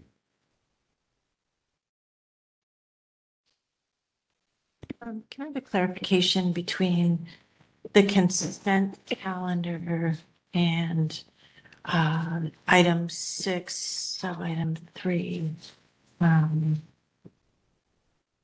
So what number is the SF Symphony contract? It's on under the executive. It's on page 6, under Executive Committee Recommendations, Action. Right, right, and you. Where is it in the consent calendar? It's the exception. The exception is item number 1. So we're on item 7, right? Yes, we're on item 7 7, with that's the where I was getting exception of confused. Right, that was in the. specific motion. Thank you. Yes. So everything except for that one. Yeah. To know what we're voting on. Yes. Are we, so Commissioner Secretary Ventry, would you repeat what this motion then is for? So it's all of the consent calendar except for the single motion, which is item 1 under the executive committee, which is the symphony. But you're voting for the single motion right now, right? Yes, Okay. everything other than the symphony contract. Right? Is that clear? Oh, wait, it's the reverse. I'm It's sorry. just that one. I'm sorry. Yes. He's gone, the single motion. Yes, just the single motion. Right, takes Californians to figure this Yeah. thing out. One single motion, yes. All right. So we're taking a motion to approve the symphony contract, which is in the consent agenda. Do we need any public discussion on that? Yes, so we'll take the motion first. So moved, Shiota. Second, Beltran. So we have And then we'll take a public comment. we're taking public comment on the symphony contract items Yes. in the consent calendar. So I'll go ahead and read the instructions for the public comment. We'll be taking in-person public comments first. So for those joining in person, please proceed to the public comment podium. For those joining remotely, please raise your hand if you're listening via WebEx. And if you're calling by phone, press *3 to be placed in the public comment queue. Instructions are on the screen. We are currently on item 7, sub-item 1 in the executive committee, the symphony contract. As a reminder, your time will start when you begin speaking, and you'll see a visual timer on the screen and receive a 30-second audible warning before your time concludes. Then you'll be muted once your time is up. You may stay on the line if you wish to speak on other items. Anyone who speaks during a public comment period at today's meeting can send a summary of the comments to be included in the minutes if it's 150 words or less to art-info@sfgov.org. I am now requesting comments from those in person. Is there anyone who would like to make public comment on the current agenda items? The single motion. Seeing no in person, I'm now requesting comments from those joining remotely. Is there anyone who would like to make public comment on the current agenda items? And I see no virtual hands. We have no public comment, and public comment is now closed. So now I can ask for the vote on the motion, On the single motion, yes. on the single motion. All those in favor say aye. Aye. Opposed, nay. Motion carries unanimously. And now we can ask for Commissioner Brinzel to come back, and we will be voting on the rest of the consent, exclusive of that item, the symphony contract. Correct. So would you like to call for a motion for those I'd like to items? call for a motion to approve the consent calendar exclusive of the symphony contract item. So moved, Beltran. Seconded Hakimi. Second, Commissioner Hakimi. And do we have any commissioner discussion? Yeah, may I now ask for any commissioner discussion on the balance of the consent calendar? I have a question. Please. I had a quick question, just on some of the murals that are not part of, like I see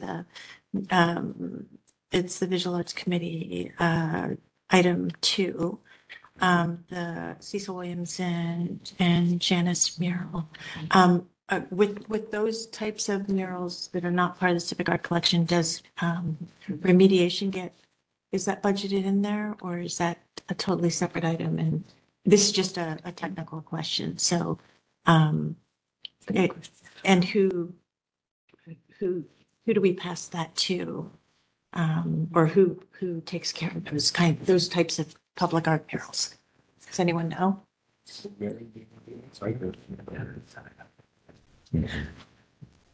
Hi, Commissioners. Commissioner Shiota, I just wanted to make sure I understood your question. You're asking about the maintenance of murals that we approve but don't come into the Civic Art Collection. Typically, it's the responsibility of the sponsoring agency or entity that is having the mural installed. And I'm not sure, it's in their application, but it's not in the motion. Okay, yeah, thank you. Sure. I just, again, technical there. Glide, Glide. probably Glide. And can I? Any further commissioner Yes, I discussion? just wanted to clarify something because that's so off of what Commissioner Beltran said. So item number 6 under the visual art section, that's just 10,000 just to meet and discuss and see the opportunity. It's not actually for any project. It's just for negotiation. Correct. Just want to make sure. Thank you. Any further discussion? Seeing none, may I have any public comment on this agenda item number 7? We will be taking in-person public comments first. So for those joining in person, please proceed to the public comment podium. And for those joining remotely, please raise your hand if you're listening via WebEx. And if you're calling by phone, press *3 to be placed in the public comment queue. Instructions are on the screen. We're currently on item 7, with the exception of the single symphony contract item under executive committee, the item 1. As a reminder, your time will start when you begin speaking, and you'll see a visual timer on screen and receive a 30-second audible warning before your time concludes. Then you'll be muted once your time is up. You may stay on the line if you wish to speak on other items. Anyone who speaks during a public comment period at today's meeting can send a summary of the comments to be included in the minutes. If it's 150 words or less, to art-info@sfgov.org. I'm now requesting comments for those who are in person. Is there anyone who would like to make public comment on the current agenda items? Seeing no in-person public comment, I'm now requesting comments from those joining remotely. Is there anyone that would like to make public comment on the current agenda items? Seeing no virtual hands, public comment is now closed for this item. And we can take a motion. May I now have the vote on the motion? All those in favor, say aye. Aye. Opposed? None. Motion carries unanimously. Thank you. I'm now calling agenda item number 8, which is the Monuments and Memorials Advisory Committee discussion. I'm introducing Mary Chu, Civic Art Collection and Public Art Program Director, and Allison Cummings, the Senior Registrar of the Civic Art Collection. Thank you. Great. Hello, commissioners. We're so pleased to be here today presenting to you the outcome of a multi-year process that emerged from the events of June of 2020, when 3 sculptures were taken down by protesters in Golden Gate Park. Protests were taking place nationally at that time, and municipalities across the country are still grappling with the legacies of commemorative artworks on public property. Next slide. So Mayor London Breed issued a directive to the San Francisco Arts Commission, the Human Rights Commission, and the Recreation and Parks Department to work with community to evaluate our public art and amend our current guidelines around monuments and memorials so that artworks in the Civic Art Collection reflect the values of the city. Next slide. Today, we are sharing our process, what we did and how, and what we learned, and recommendations for moving forward. It's my pleasure to turn it over to our Senior Registrar, Allison Cummings. Thank you, Mary, and good afternoon, commissioners. It's nice to be here in person. It's been a while. So I'm going to begin with a little background. Go ahead, next slide. About the collection. There are 98 monuments and memorials cataloged in the Civic Art Collection, dating from 1875 to 2023. For the purposes of our process here, we define monuments and memorials as commemorative artworks that are created with the intent of honoring either a person or an event. And the complete list can be found on our website along with a map. 41 of the 98 objects on this list were given to the city before the Arts Commission was created. We were created by City Charter in 1932. Jurisdictional bodies that typically accepted gifts before 1932 were the mayor and the Board of Supervisors, and the Recreation and Parks Department was established in 1871, occasionally played a role as well. 89 of these objects were gifts to the city from various entities, including wealthy patrons, community groups, and foreign governments. The remaining 9 objects were commissioned via the Arts Commission public art process or otherwise legislated and paid for by the city. And a good example of this is the case with the Dr. Maya Angelou monument that's currently being commissioned and anticipated to be installed in early 2024. 50 of these objects, a little over half the list, are sited on property managed by the Recreation and Parks Department. Next slide.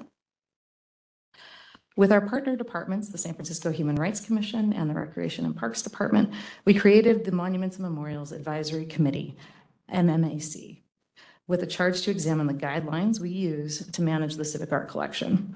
The MMAC is co-chaired by our 3 department heads, Ralph Remington, Director of Cultural Affairs, Cheryl Davis, Executive Director of the Human Rights Commission, and Phil Ginsberg, General Manager, Recreation and Parks Department.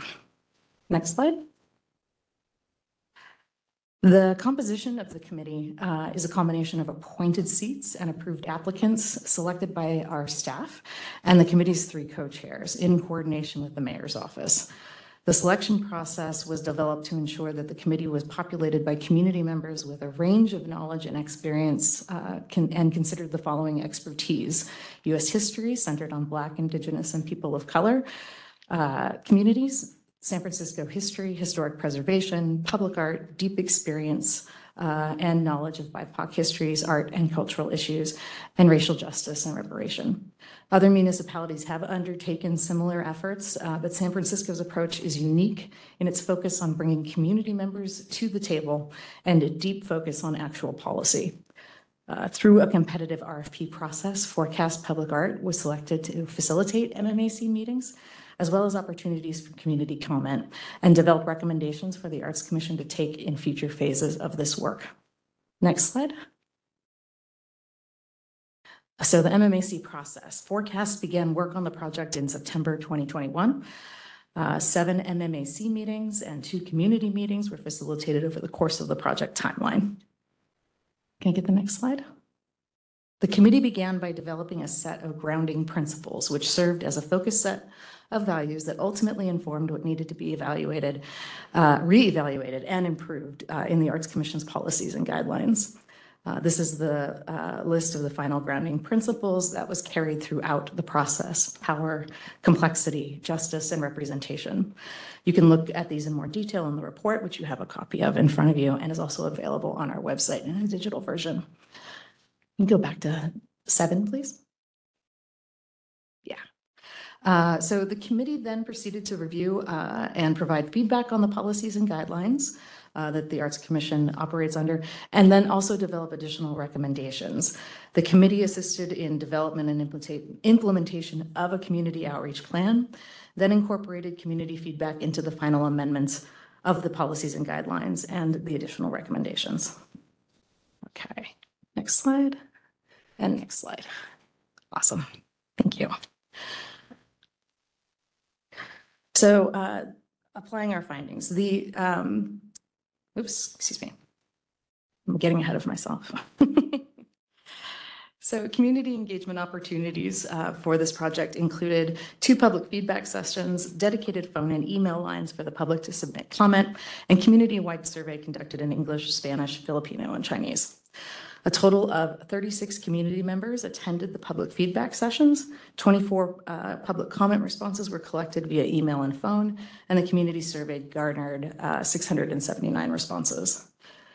The survey contains 6 multiple choice questions with options for additional comments and 6 fill in the blank and short answer questions. Respondents had an option to provide demographic information, but it was not required. While the overall demographics collected from the respondents are in line with the breakdown of San Francisco's overall demographics, there's still more work to do to engage with communities not represented. Specifically, we need to be more varied in our approach and tailor outreach to the unique needs of certain communities in order to prioritize underrepresented voices. Sandra touched on this a little bit in her racial equity update. Data from the surveys show that there are variable solutions, and each monument or memorial needs its own evaluation process. There's no one-size-fits-all approach. A majority of the respondents conclude that each monument and memorial should be addressed on a case-to-case basis, and that there is no one action that should be taken for all monuments. Respondents were most interested in an approach to monuments and memorials that takes into account complexity. There was a fairly equal distribution of preferences for removing harmful monuments, better contextualization of existing monuments, and inclusion of new monuments and memorials. Respondents are curious about rethinking the timeframe for display of a monument and memorial, and some push back against the idea that these works need to be approached as permanent. Many respondents shared sentiments that monuments and memorials depicting violence towards Native and Indigenous peoples as a theme are not acceptable. Okay. So the survey data, the community feedback, MMAC meetings, and research informed the proposed amendments to the city Civic Art Collection policies and guidelines, and a set of additional recommendations from the committee. Next slide. Okay. So the original charge to the committee, MMAC, was to amend our policies and guidelines that govern our work. Actions surfaced during the process that are not possible to reflect in the policies and guidelines. So an additional list of recommendations was developed as an action plan to guide our future work. The recommendations include taking a holistic approach to evaluating the Civic Art Collection, building awareness around the collection and our processes, rectifying current power imbalances, and engaging the community in a sustained and relevant way.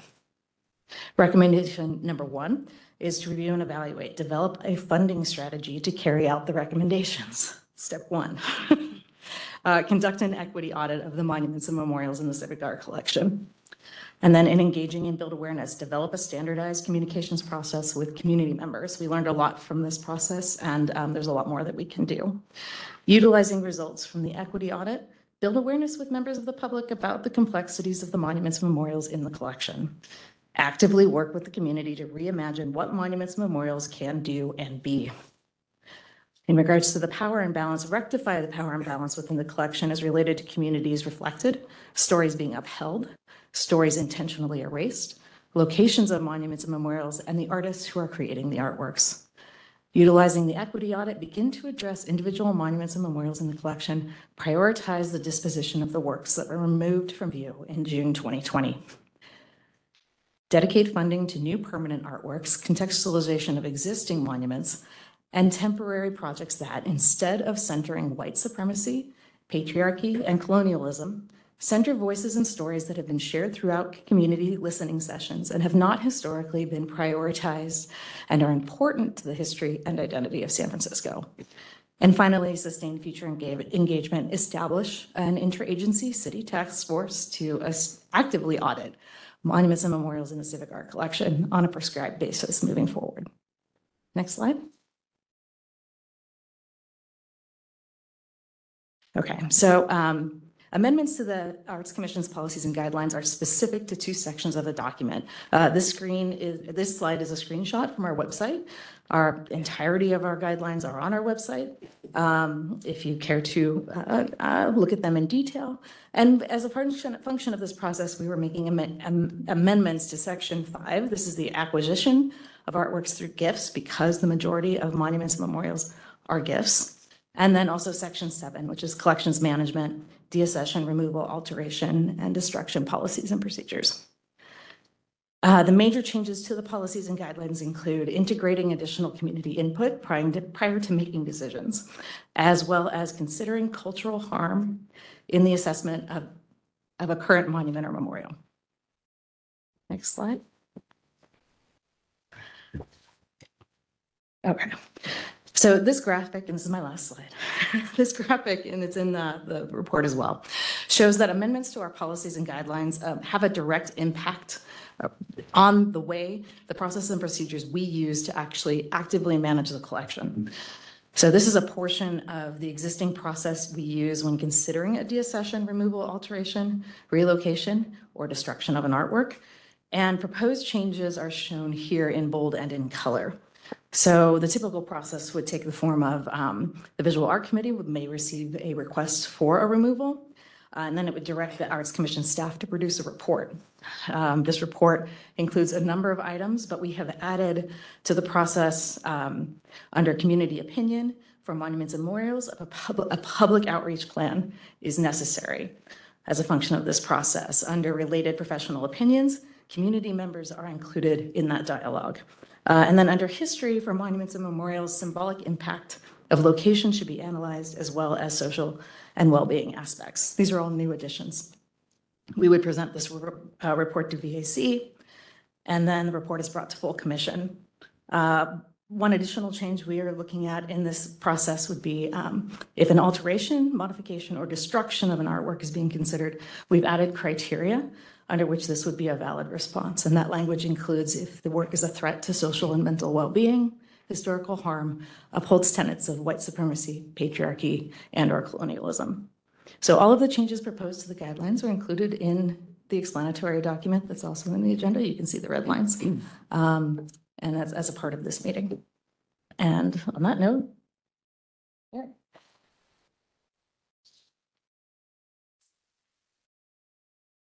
Thank you, Allison. So just a quick note, commissioners, that this is a discussion item, not a motion, which was actually taken under item 7. And now I'd just like to take a moment to thank all of those who participated in this process. To our co-chairs for their leadership, to our NMAC members for their insight, their outreach to communities, and for engaging in difficult and oftentimes painful conversations, to our stellar consultants from Forecast Public Art, Jen Krava, who is sitting behind me, and Mallory Nizam, and our local community outreach consultant, Anna Lisa Escobedo. And last but certainly not least, to our staff, in particular, our working group who met weekly with our consultants during this process, Senior Racial Equity and Policy Analyst Sandra Pinopio, Communications Director Komate, and Senior Registrar Allison Cummings, whose expertise and care in the collection has been an invaluable asset in moving this work forward.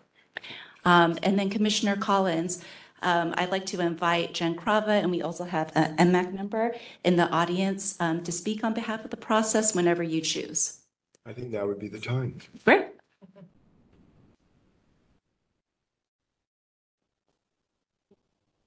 Well, while you're fussing about that, it's nice to see both of you. We saw each other virtually during the process, but it's good to see you all here in person.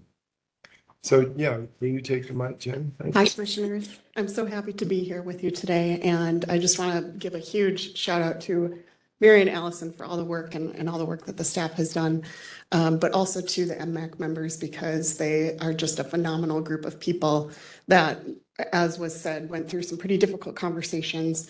But I think what we came out with was really forward thinking. This is the very beginning of the work. There's a lot more to do, but I think it's all really important. And the notion that there's sustained community engagement as part of monuments and memorials in San Francisco is a really important, really important part of the plan. As was said before too, there are other communities in the country who are having these conversations and putting out reports, but none of them are addressing concrete policy.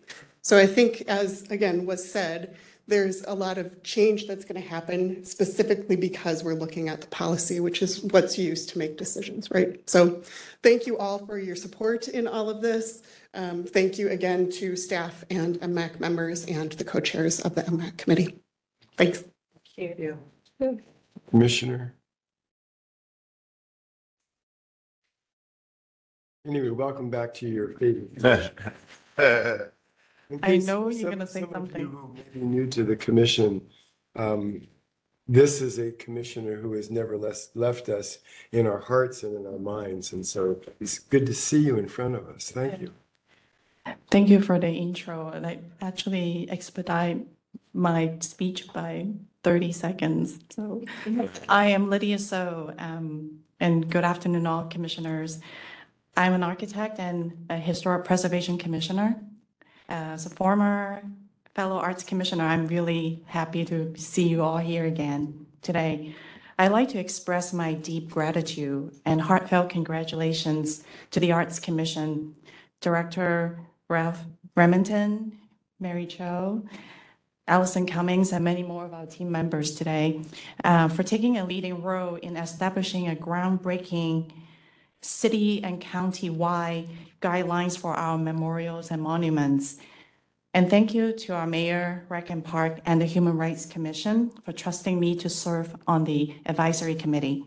This important step not only demonstrates a commitment to honor our diverse history, but also recognizes the need to address this historical marginalization and underrepresentation of certain people and histories. By acknowledging the detrimental impacts of white supremacy, colonization, patriarchy, genocide, and slavery, we can begin to rectify the injustice of the past and create a more inclusive future. It is important to consider the mental health and well-being of communities members, particularly those who have been affected by the artwork's historical and cultural context or the lack of. The power of public art should harness to promote healing, empathy, and unity. So in order to ensure the success of these efforts, it is essential to develop a culturally appropriate public outreach plan that actively engages and involves all communities within our city. By approaching different cultural groups with respect and understanding, we can foster meaningful dialogue and collaboration. This inclusive approach will allow us to collectively shape the narratives of our shared histories and promote a sense of belonging for everyone.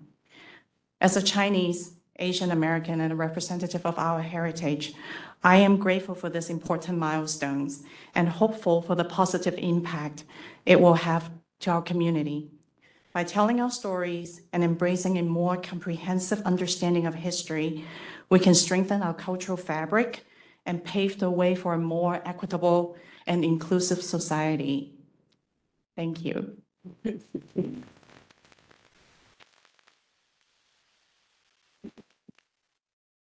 This would be the time for discussion. Is there any discussion from, I'm seeing those mics up. Okay, let's start here with Hakimi. Who else? Do you want to start? Remarks first? Okay, remarks first from the director. So I have a few remarks. Thank you, first of all, for everyone who spoke. Thank you for your dedication, for your erudite wisdom, for your tenacity and your integrity throughout this whole entire process. That's everyone involved. First, want to thank the mayor, London Breed, for even embarking on this effort and allowing us the opportunity to have these expansive conversations. And they were tough, as alluded to earlier. There were some tough conversations, particularly in the early going, some deep discussions and some deep pain expressed. Want to thank the Forecast team and consultants, all of them. They were amazing and wonderful. Just want to thank the staff just for the incredible amount of work and integrity that they displayed throughout the entire process, led by Mary Chu, Allison Cummings, Komate, Sandra Pinopio, obviously many of them, including Mary, overseen by Joanne Lee, our deputy director. Just amazing work. And our support team of Alyssa Ventry, Traca Lopez-White, and Paris Coates, who supported these efforts in various ways. And thank you, Lydia So, for coming here today and your testimony. We really appreciated that. That was heartfelt and true. And thank all the MAC members, including our illustrious president, Chuck Collins, who was amazing on the panel, as he usually is, with his comments and thought and wisdom.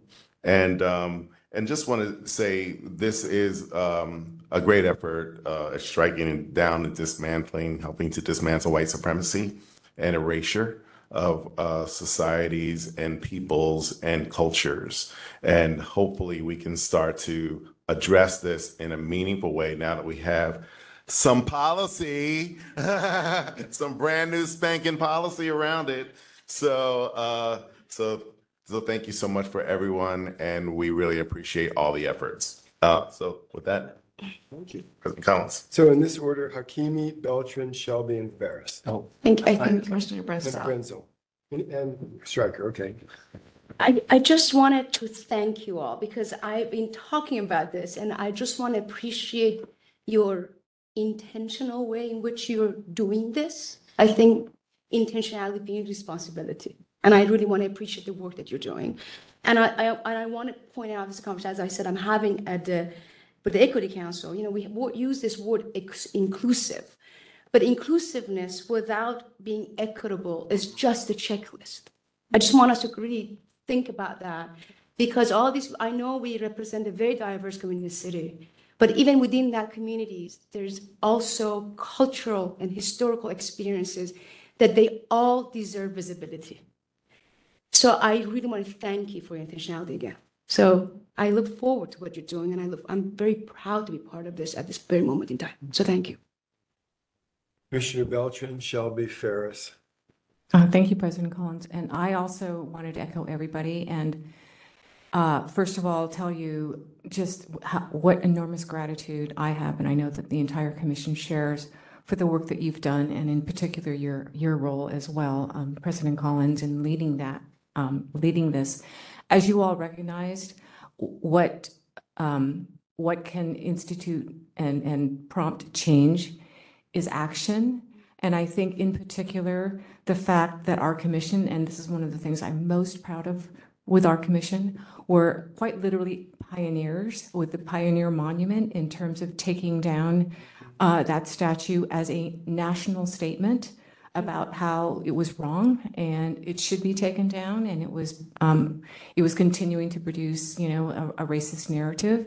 And doing that influenced so many people around the country to do the same. And I feel that I think was one of my proudest moments with being part of this commission. And we are now following that up, because the way to make change is through policy and is through legislation. And I love in particular that you pointed out that this wasn't just some group that was convening and sending out questionnaires and deciding, you know, what do we need to look at. You actually have an amended statute in here with red things crossed out and blue things added in. And I have to say, I feel kind of bad, because we've had a kind of detailed meeting, and the whole time I was like devouring this like a novel, like, oh my God. And I've read it from cover to cover.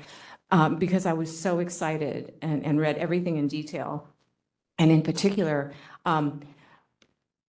Tandem Creative and ReproMail, oh my God, they rock. This is the most beautiful report I've ever seen produced from the commission. And it is so strong and so storytelling.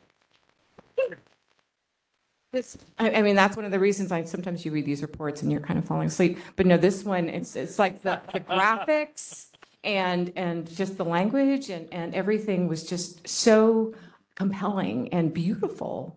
And the storytelling skills in this, I think, are brilliant. So I just wanted to point that out as well, as someone who teaches graphic design. Also someone who is a lawyer.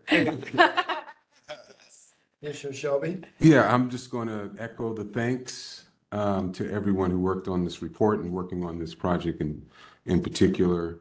It's been a big part of my experience here, just kind of following this movement. I'm so thankful to be a citizen of San Francisco, to live here, to be on the forefront of these changes. Earlier today, we met the new drag laureate. That's not happening nowhere else. The reevaluation of these racist narratives that have been plaguing our city. The thing I like is that we didn't go, well, we don't have Confederate statues here, so we don't have to do any work. No, we had to really look at our geography, our history, our unique situation to align ourselves with righteousness.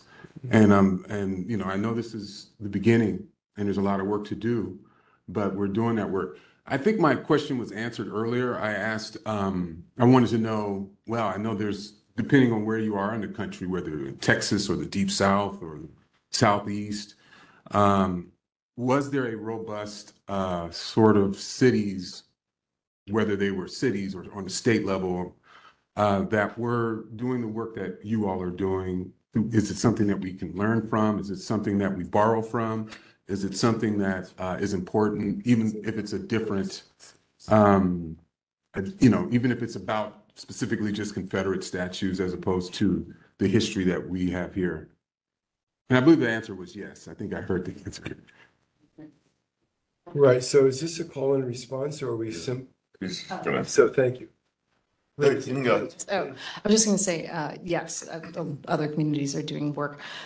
Similarly, we looked at work that New York City had done in 2018 ahead of the summer of 2020. So it was relevant, but, you know, a lot changed at that point in modeling this work. But at the back of the report, there are a lot of resources that show other cities and the work that they're doing. Yeah, and very in 65. Thank you. Commissioner Ferris, Brinzel, and Stryker. Thank you, President Collins. And again, thank you guys so much for your work. I am sure this was difficult, and then that you put it together in something that is so beautiful and easy to read is amazing. So my one comment, and I know this came up at the Visual Arts Committee with Commissioner McCoy, and I know this is something that we've discussed many times, has come up in our commission as well. And it does play into what Sandra was talking about with racial equity in San Francisco. This map first is awesome. Great to look at. I just like to look at everywhere and where what. But it's also very poignant when you see the map in terms of what we've talked about, where the clusters of public art are. And we know why they're there. It makes sense in Golden Gate Park. Those were put there in the building of the park. And downtown, that's part of, you know, the legislation and where the public art can go. But, you know, I know that you guys are working on how can we get this so that when we look at this map, it's just like sprinkled randomly all over the city, you know, and there's polka dots everywhere, public art. I almost see like, how can we get it in every commercial corridor, not just one or two in each neighborhood, but where all of our citizens and our kids are going to see it. And I think about the, you know, the research about how art really does affect people, how it affects children in their long-term outcome, just seeing it, having it in their neighborhood. So I encourage you guys, and I know you guys are doing that good work, but again, how really can we create policy? I know the legislation thing can be a little sticky because we don't want to mess with the funding that we're getting, but how can we create the opportunity to get that art sprinkled all over the city so that it really does have that impact on everybody that lives here? And thank you guys again. Commissioner Brinzel and then Commissioner Stryker. Great, thank you. +1 to all the thanks. I have a question. It's kind of maybe a governance policy question. And I'm excited about the changes in the policy. I assume that that's a policy that the staff implements. Is that correct? Just that's generally speaking. And then the recommendations, the 4 sort of recommendations is the Arts Commission the folks who the recommendations come to, and did we adopt those that we're now responsible for sort of carrying those out? Or are they for the MAC committee, or who is responsible for the carrying out the recommendations? I'll take this one. Yeah. So these are recommendations that we as an Arts Commission would like to carry out, but it's all pending funding and having a budget in order to do that work. Thank you for clarifying. That's perfect. Great, thank you. Commissioner Stryker and then Commissioner Lynn. Thank you. First of all, thank you for this incredible work. It's astonishing because it's so difficult and complex. And so just honoring that. But I also want to say, as we're looking back at the work that you've been looking back at, I also want to look forward and acknowledge even today, in our meeting today, at the work that we do now. And that work is about lifting people up in so many ways, lifting people up who see the work, lifting people up who do the work, lifting people up who are trying to facilitate the work that helps express all of us as a myriad of values and a myriad of voices and talents and flavors. And I just wanted to end my thinking today with that lifting up, which is something that I'm very proud of what our organization, our agency does. So. Commissioner Liu. Thank you, President Collins, and thank you, Commissioner Stryker, and everyone. Thank you so much for everyone being here. I'm echoing Commissioner Shelby. I'm proud to be here. I'm proud to serve with everyone here. And I just want to say thank you so much to the team and really like the extension of the team, like Lydia and CU, the work you do. I was literally walking by on the weekend and I saw a bunch of high schoolers looking at one of the statues on Market Street. And I just want to give you a feedback. I recently met a bunch of historians coming from New York, and they were asking, so what kind of work do you guys do? And I said, well, you see all the statues and also the artworks in the airport. And she took a lot of photos, and she said, oh, this is our Arts Commission. And this is from the art historian. She said, you guys rock. I just want to pass it to the team. She said, you guys rock. I'm from New York. She said, this is seriously world-class work. And I wanted to pass it to the team. And thank you so much, each one of you being here and people who are tuning in. So thank you. Any other? I would like to just add just a little piece here. And that was picking up on what Commissioner Stryker said. There was a mountain of a kind of expression of our histories. And to understand how broad and specific our history is here in San Francisco. And to really open that conversation from the lens of this region. As was said, we looked at other cities, and their histories have embedded in them other narratives that are very important. Chicago is different and what happens there. But the other point is we're moving forward. And I was always having a discussion about what defines a monument and what defines a memorial. And we've not settled that. I was not convincing in my argument. But a part of it is that in my mind, a monument is something that you mourn. It is a grievance to history. It is where we place those things. That is the Lincoln Monument. That is not a victory. The Civil War was a place of mourning. Victories are still emerging from that war. On the other hand, a monument, a memorial is that grieving. A monument is something that is celebratory, right? And I think that as we looked at in some of our conversations, the pride that we have about our narratives in San Francisco, what we have discovered, what we have embraced that influences the world. And I think that this is a world of opportunity for us to be able to find creative expressions around that from this particular lens. It's also interesting that this work is centering the work that Sandra Pinopio leads for us. And we're about to go into strategic planning.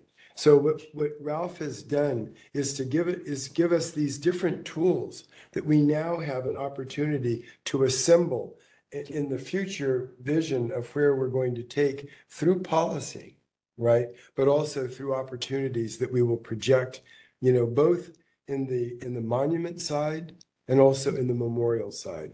I think it's important to keep those lanes clear so that we can really get to when we need to talk about,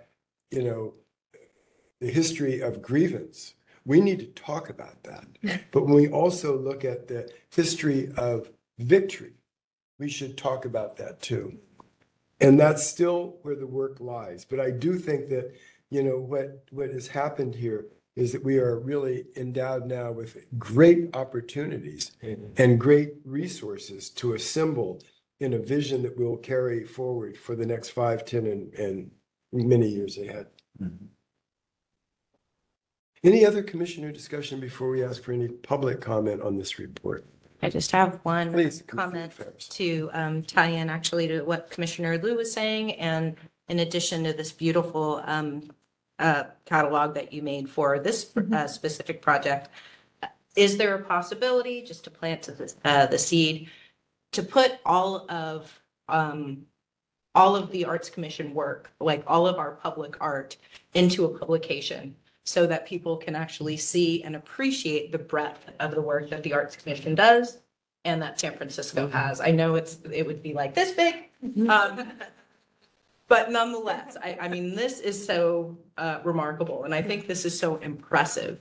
And as you were saying, Commissioner Liu, a lot of people don't know what the Arts Commission does and doesn't have an understanding of the breadth of the work that you guys do. So how can we let them know? That's my last comment. Thank you. Commissioner Brinzel. Thank you. Thank you, President Collins. Everything everyone said, right on. But I have to say, it's the first time I saw this. It just was up on my desk, and I'm new, and I'm saying, this is so friendly. It just, you could look at it. Yes. I wasn't able to read it all like right now. Someone did, but it's something I want to do. But also, I want to address that it's a positive thing for the city, and we're missing that. We get so many things about our city, but needs to be like, go to the highest mountain at the Pink Mountain and shout out that we got this. This is the beginning of something. That's right. And we can't forget that. I mean, it's just so powerful. Just what I saw, whoever laid it out. I'm a huge fan of art. It's like, I'm a fan of windows in San Francisco on Union Square, which we have to work on, but this is just so eye-friendly for someone like me. And it's just, it's just something good in the city that needs to get out there and word, like Instagram it. I'm going to Instagram the heck out there. I just think this is what we do. And it's just I'm very proud to be on this. Today made my day. Yeah. So thank you. I just want to say that. We're having this discussion. Would you like to take the mic for a couple of seconds and talk about your role on the Monuments and Memorials Task Force? Shreya Souza, everyone, the Executive Director of the American Indian Cultural District, who is also a member of AMAC. Welcome, Shreya. Awesome. Thank you all so much. I guess hello, for those of you who don't know me, my name is Shreya Souza, Tatatel's Puluyu Kiowa, and I'm the Executive Director for the American Indian Cultural District.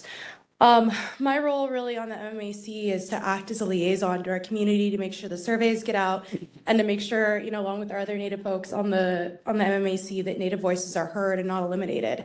If we even look at the findings, even the final report in the MMAC, people identified Abraham Lincoln as a top monument. And if any of you sitting up there know or don't know about Abraham Lincoln, he was one of the presidents that actually paid for the extermination of American Indians under his rule. Thousands of American Indians were exterminated, and funds, over $200,000 of funds from California, actually came from the federal government down to the state. So that just lets you know the level of education even the folks on the MMAC and people who are taking the survey really don't have about the history of genocide against American Indians and some of the impacts of our civic monument art collection. So honored to be here today. I think great report. I didn't get to give final feedback. I'd say there's definitely some things that I want to flag, but overall, I'm really happy this happened. Grateful for working under Director Remington and everyone and getting genocide on there, because what may be one person's hero to start the state of California, which we're founded on, was genocide. And to some people, that's your hero for your state. And for others, it's a bloody, painful history. So thank you. Thank you. Thank you, Mrs. I would also say, not for you, but thank you. I would also say in agreeing with Shreya and her remarks about Abraham Lincoln, if it was up to Lincoln, he wouldn't have freed the slaves. And he said that. If he could have maintained the Union without freeing the slaves, he would have done it. And he didn't have any allegiance to Black folks. So the fact that he is being lauded in this country is something to be examined. The Lincoln legacy, while Africans who were enslaved would not definitely owe a debt for that, there's more that's owed to African Americans as a result of that, and that Lincoln is getting his praise is over exaggerated for what his accomplishments actually were. So, in my opinion, I would say. So thank you for those remarks. I agree. President Collins. Any other further commission comment? Now, any public comment, please? We will be taking in-person public comments first. So for those joining in person, please proceed to the public comment podium. For those joining remotely, please raise your hand if you're listening via WebEx. And if you're calling by phone, press *3 to be placed in the public comment queue. Instructions are on the screen. We are currently on item number 8. As a reminder, your time will start when you begin speaking. You'll see a visual timer on the screen and receive a 30-second audible warning before your time concludes. Then you'll be muted once your time is up. You may stay on the line if you wish to speak on other items. Anyone who speaks during a public comment period at today's meeting can send a summary of the comments to be included in the minutes of 150 words or less to art-info@sfgov.org. I am now requesting in-person comments. Is there anyone who would like to make public comment on the current agenda items? Seeing no in-person public comment, I am now requesting public comment from those joining remotely. Is there anyone who would like to make public comment on the current items? Seeing no virtual hands, we have no public comment, and public comment is now closed. And we can move to item number 9.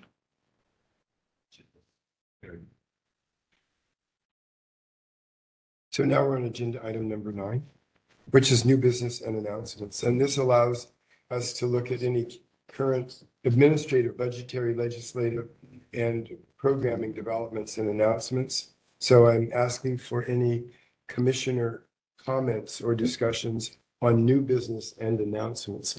Mindful that we also have the memorials that we are going to be reading at the end of the meeting. Thank you. Commissioner Beltran, Commissioner Carney. Thank you, President. Commissioner Hakimi, thank you. Mine is very quick. I just wanted to announce that my design class, which I teach to design exhibitions, gallery exhibitions, were finalists to present their work at a biodesign challenge, which is, what our exhibitions are about in New York. And San Francisco State University is paying for 12 students to go to New York for this 5-day conference, of which over half have never been to New York before. So I couldn't be more proud of my students. Congratulations. Commissioner Carney. Yeah, I have 2 announcements. One is the Pink Triangle, which we briefly discussed. It's a giant in-your-face educational tool, and that's why it's up on Twin Peaks. It's a reminder and a warning of what can happen. Mm-hmm. So we it's actually great it's happening on the same day as this, because it's we supersize it and use it as a teaching tool. It's one of the most negative symbols ever. And, it's a giant, highly visible yet moot reminder of inhumanity. And it recalls one of the darkest chapters in human history, the Holocaust. And we teach it, we teach what it is, and we try and prevent such hatred from happening again. And we are the only city in the world that has, during its Pride Month, a giant pink triangle on Twin Peaks. And it's there mainly to help prevent that kind of hatred from happening again. So negativity can be used as a teaching tool. And one of the aspects that I love about it the most is that families bring their children from as far away as Modesto and Livermore to learn about the Holocaust, to meet gays one-on-one as real people. And so it brings everybody together, and it serves of this valuable lesson. So we start the program each year by a history of the Pink Triangle that Darcy Drollinger is going to give this year. And that will be followed by current day examples of that same kind of hatred that still exists, including Uganda, where they have the new Kill the Gays bill, where you can get 20 years in prison for same-sex relations, and you can get the death penalty for so-called aggravated homosexuality. We'll be talking about Afghanistan and the LGBTQs that are trapped there with the Taliban under control. We'll also be talking about the anti-drag and anti-trans aspects that are going on nationwide with drag legend Donna Sachet speaking about the drag aspect. And the president of San Francisco Pride, transgender woman Suzanne Ford, will be speaking about transgender hatred and about being a scared child in Kentucky, only dreaming of what could happen in San Francisco. And now she's a community leader here in San Francisco. And then we have various elected officials who will be speaking. So we go from a very somber introduction to a very lively reminder of how far we've come. We'll have lots of elected officials. We'll have the official band of San Francisco, the Lesbian Gay Freedom Band playing, along with cabaret star Leanne Borghese.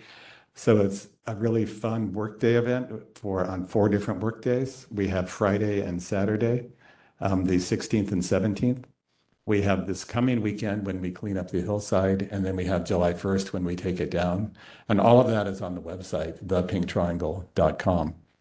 And so it's a fun event, and you get one of these. Everyone who shows up, I've got about 500 people have signed up so far. Anyway, and you get one of these fashionable Pink Triangle t-shirts. So we all everyone's required to wear it. You have to sign a waiver when you arrive from the city, and I have to have a few $1 million in insurance as well. But before you can go on the hillside, you have to put this on because we wear our pink triangles out of camaraderie for those who were forced to wear them during the Holocaust. And that's part of the whole learning experience. And part of appreciating and understanding any pride is knowing where we've been. And the pink triangle is exactly where we've been. And like I said, it's a giant warning of what can happen again. And we see what's happening in legislatures. There are currently 500 bills pending across the country with anti-gay legislation proposed even today. So they see our victories, so they try and reverse them. So the fact that there's so much vitriol this year to me means that we're doing something right if they're really going on the attack. And on a personal note, all of the positive LGBTQ things that we've heard today, this whole meeting with Darcy and everything, everyone's mentioning, Pride Month, et cetera. What a contrast it is from when I first came here 42 years ago. My first architectural job in downtown San Francisco was the day after the Pride Parade. And we had a meeting that day to discuss, the use of civic spaces. And two of the principals in the firm got up and talked about the abhorrent Pride Parade and that they hoped none of the workers were offended by what they saw. And that, anyway, now 42 years later, I'm in City Hall with the Pink Triangle t-shirt. Nice. That was quite a reversal. So I hope you can come then. And then my second announcement is the National AIA Convention is happening this week. And I'm giving a tour of this building. It's sold out instantly. I checked on the roster to see how many San Franciscans were on it, and there are none. And there are none from anywhere in California because it came online quicker in the East Coast, so it completely sold out. So I worked on this building for 4 years. I was the project designer for the lead firm of a joint venture of 28 firms that restored this building, and was the team liaison to Willie Brown, and would take him on hard hat tours of the building. Anyway, so this is my third National AIA convention of giving tours of this building. And just an example of the things that are covered, a lot of you might not realize that the third and fourth floors of this building were the county courthouse until that period. It's 25 years since the restoration's been done.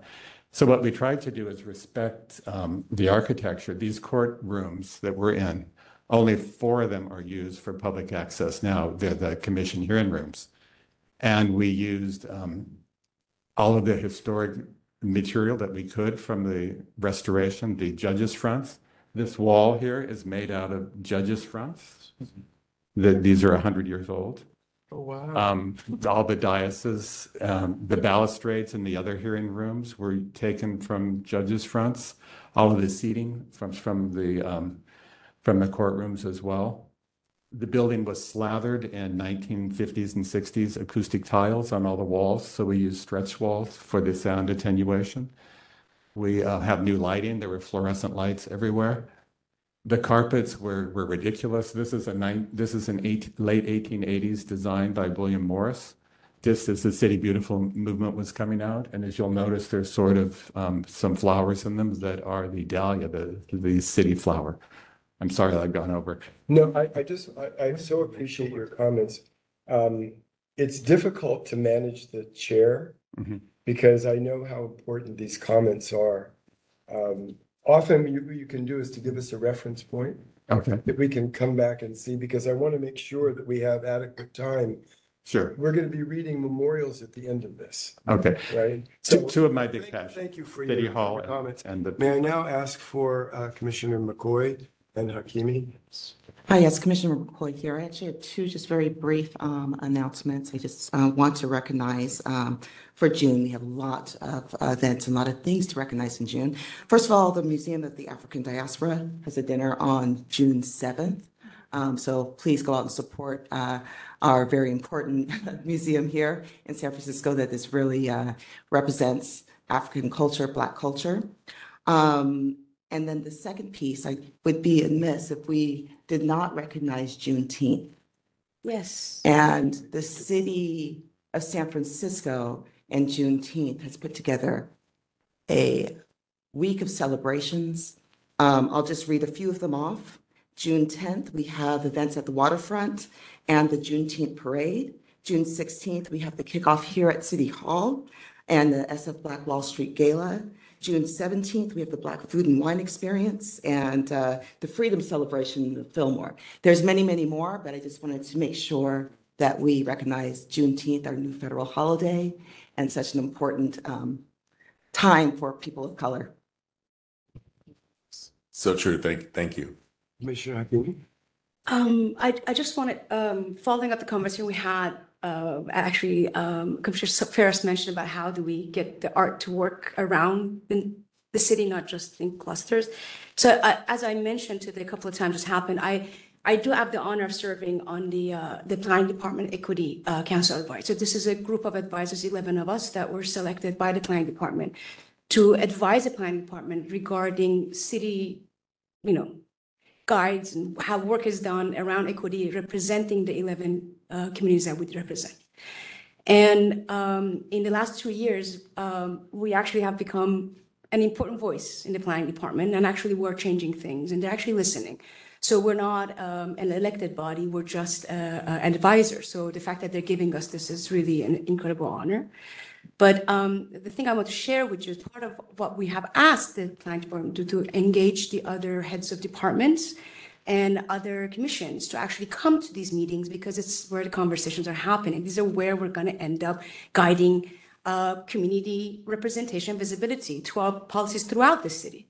So it has just been, we have been told that we're going to be embarking on the revitalization of downtown, because that's out of the things that we wanted to do as an equity council. We agreed, all of us, that downtown affects our community. So we want to make sure that whatever happens in downtown is not a reflection of what happened in 2010, but actually allows our communities to come back, especially our artists and our underrepresented. So I wanted to actually mention this because I think it's a very important moment in time for the Art Commission to actually engage with this Equity Council and maybe even come to one of our meetings. I wanted to invite, and we have it coordinated, because art is actually one of the most important pillars of doing what we're going to be doing in downtown. And it's going to set the tone of the city's future. So I would really love to engage, invite the commission to actually coordinate a meeting with them. Thank you. Commissioner Shelby? Yeah, I'll be quick. As y'all know, I'm the artistic director at Hillsburg Jazz. Our festival opens in 2 weeks. We start off with Juneteenth. That's great. And I'm not going to, I think everyone might have gotten a flyer. Take a look. Hope you can join us. 9 days, Tamara Joy, Diane Reeves, Martin Luther McCoy, and a whole bunch of you. You can go to our website. I just want to thank you all. Are there any other matters, announcements by the commissioners? I'd now like to proceed to public comment on any new business or announcements.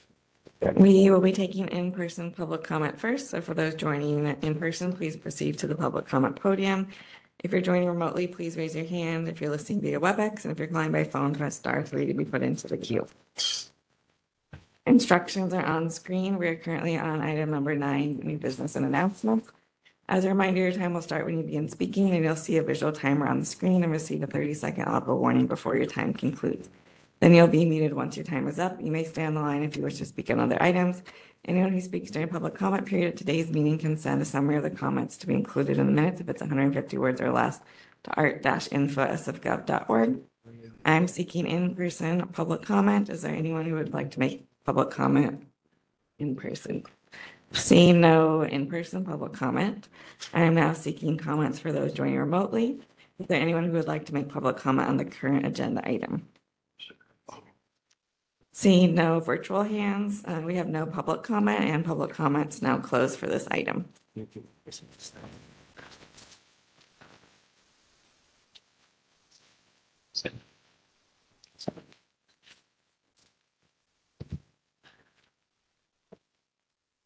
We can proceed with item 10. Thank you.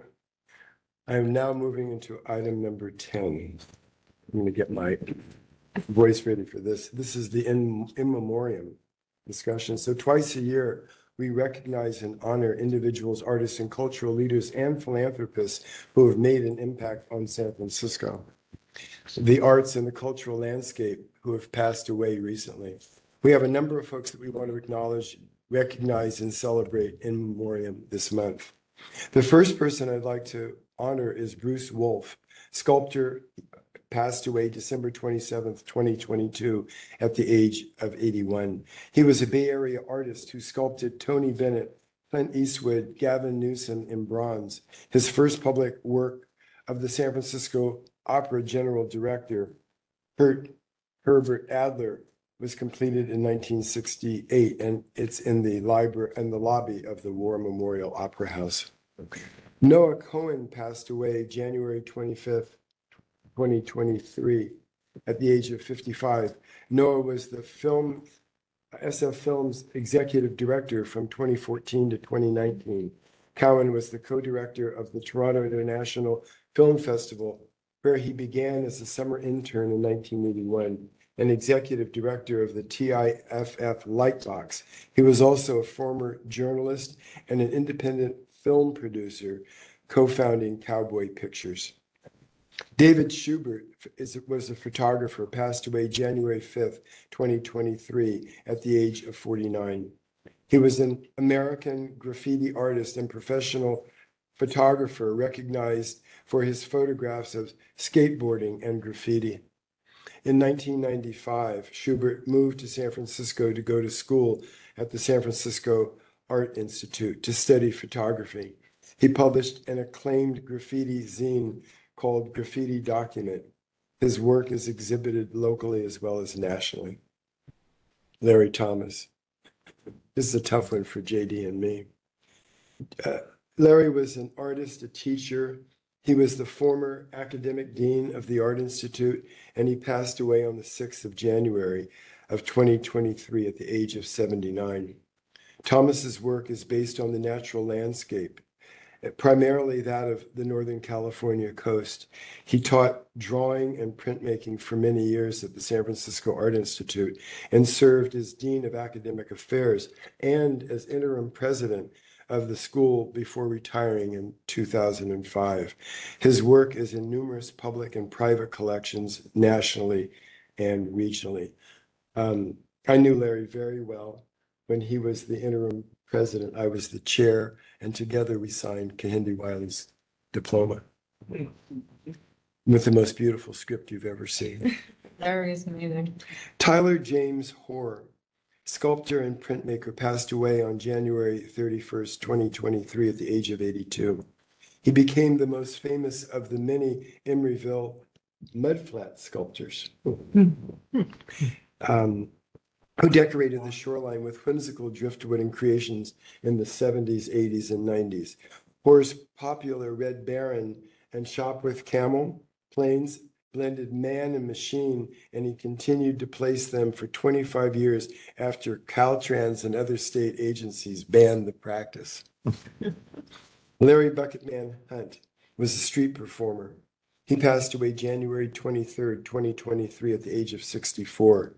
He was known and heard for playing the drums on Market Street, and he used the drum set of leftover pots and pans and buckets, and he was a fixture in downtown, even appearing in the 2006 Will Smith movie In Pursuit of Happiness. You recall that movie, right? And the America's Got Talent. Tom Shea, former arts commissioner and supervisor, passed away on March 5th, 2023 at the age of 91.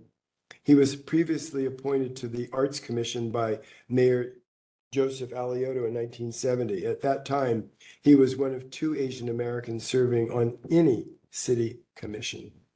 His decade-long career consisted of leading and serving on multiple city and regional commissions, nationally took part in multiple executive boards, and founded the first Asian Pacific Caucus of the Democratic National Committee.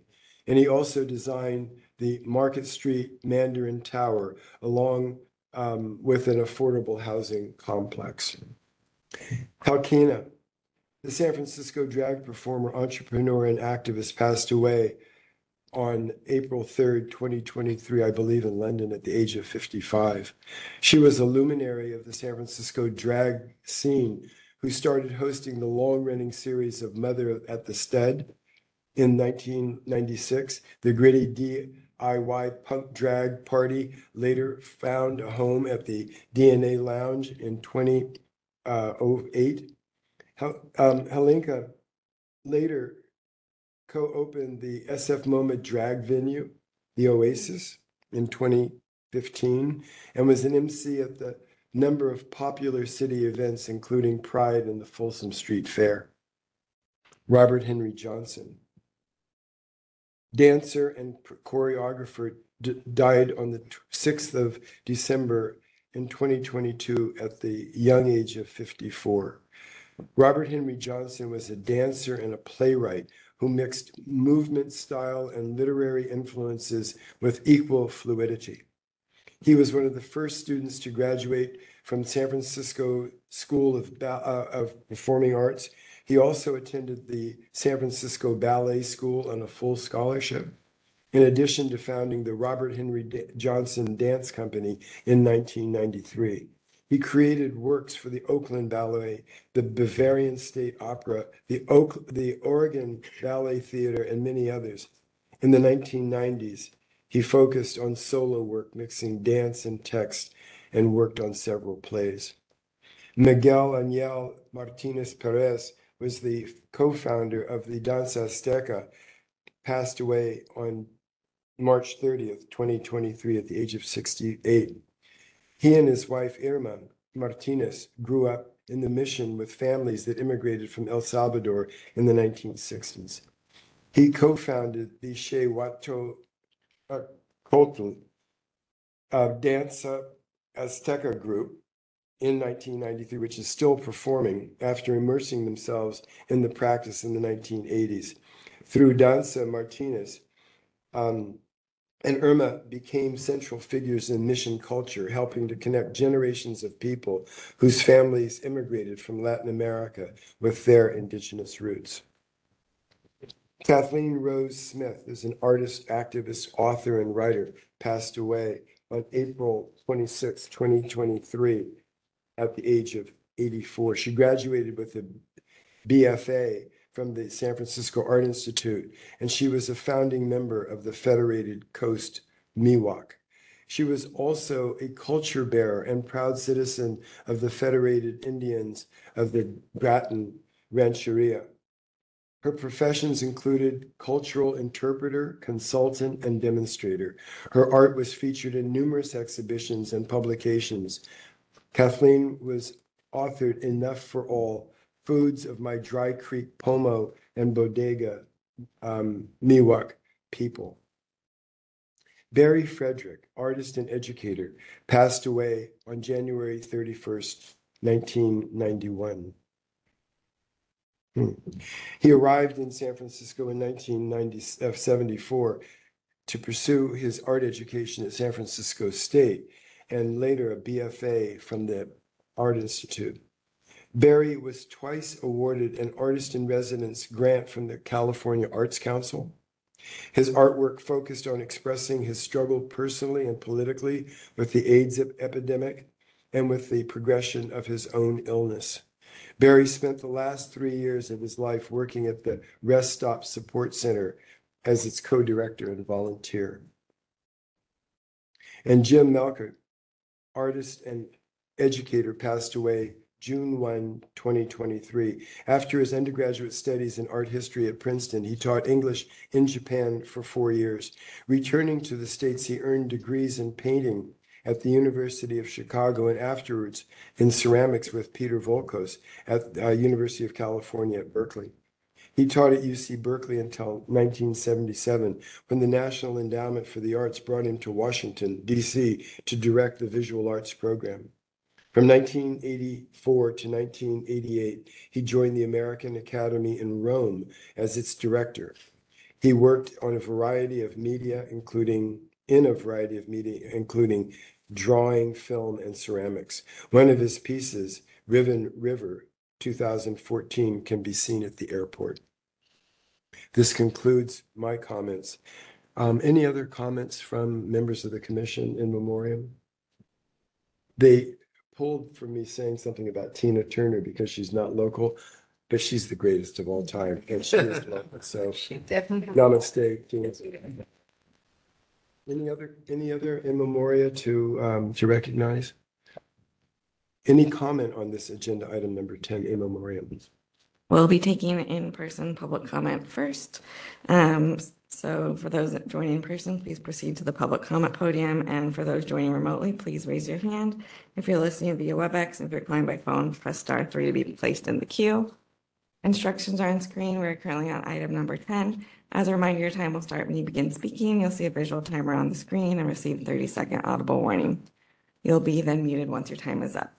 Anyone who speaks during the public comment period at today's meeting can send a summary of the comments to be included in the minutes if it's 150 words or less to art-info@sfgov.org. I'm now requesting comments from those in person, and I see no in-person public comment. And I'm now requesting comments from those joining remotely. Is there anyone who would like to make public comment on the current agenda items? I see no virtual hands, so we have no public comment, and public comment is now closed. I'm now moving to agenda item number 11, which is adjournment.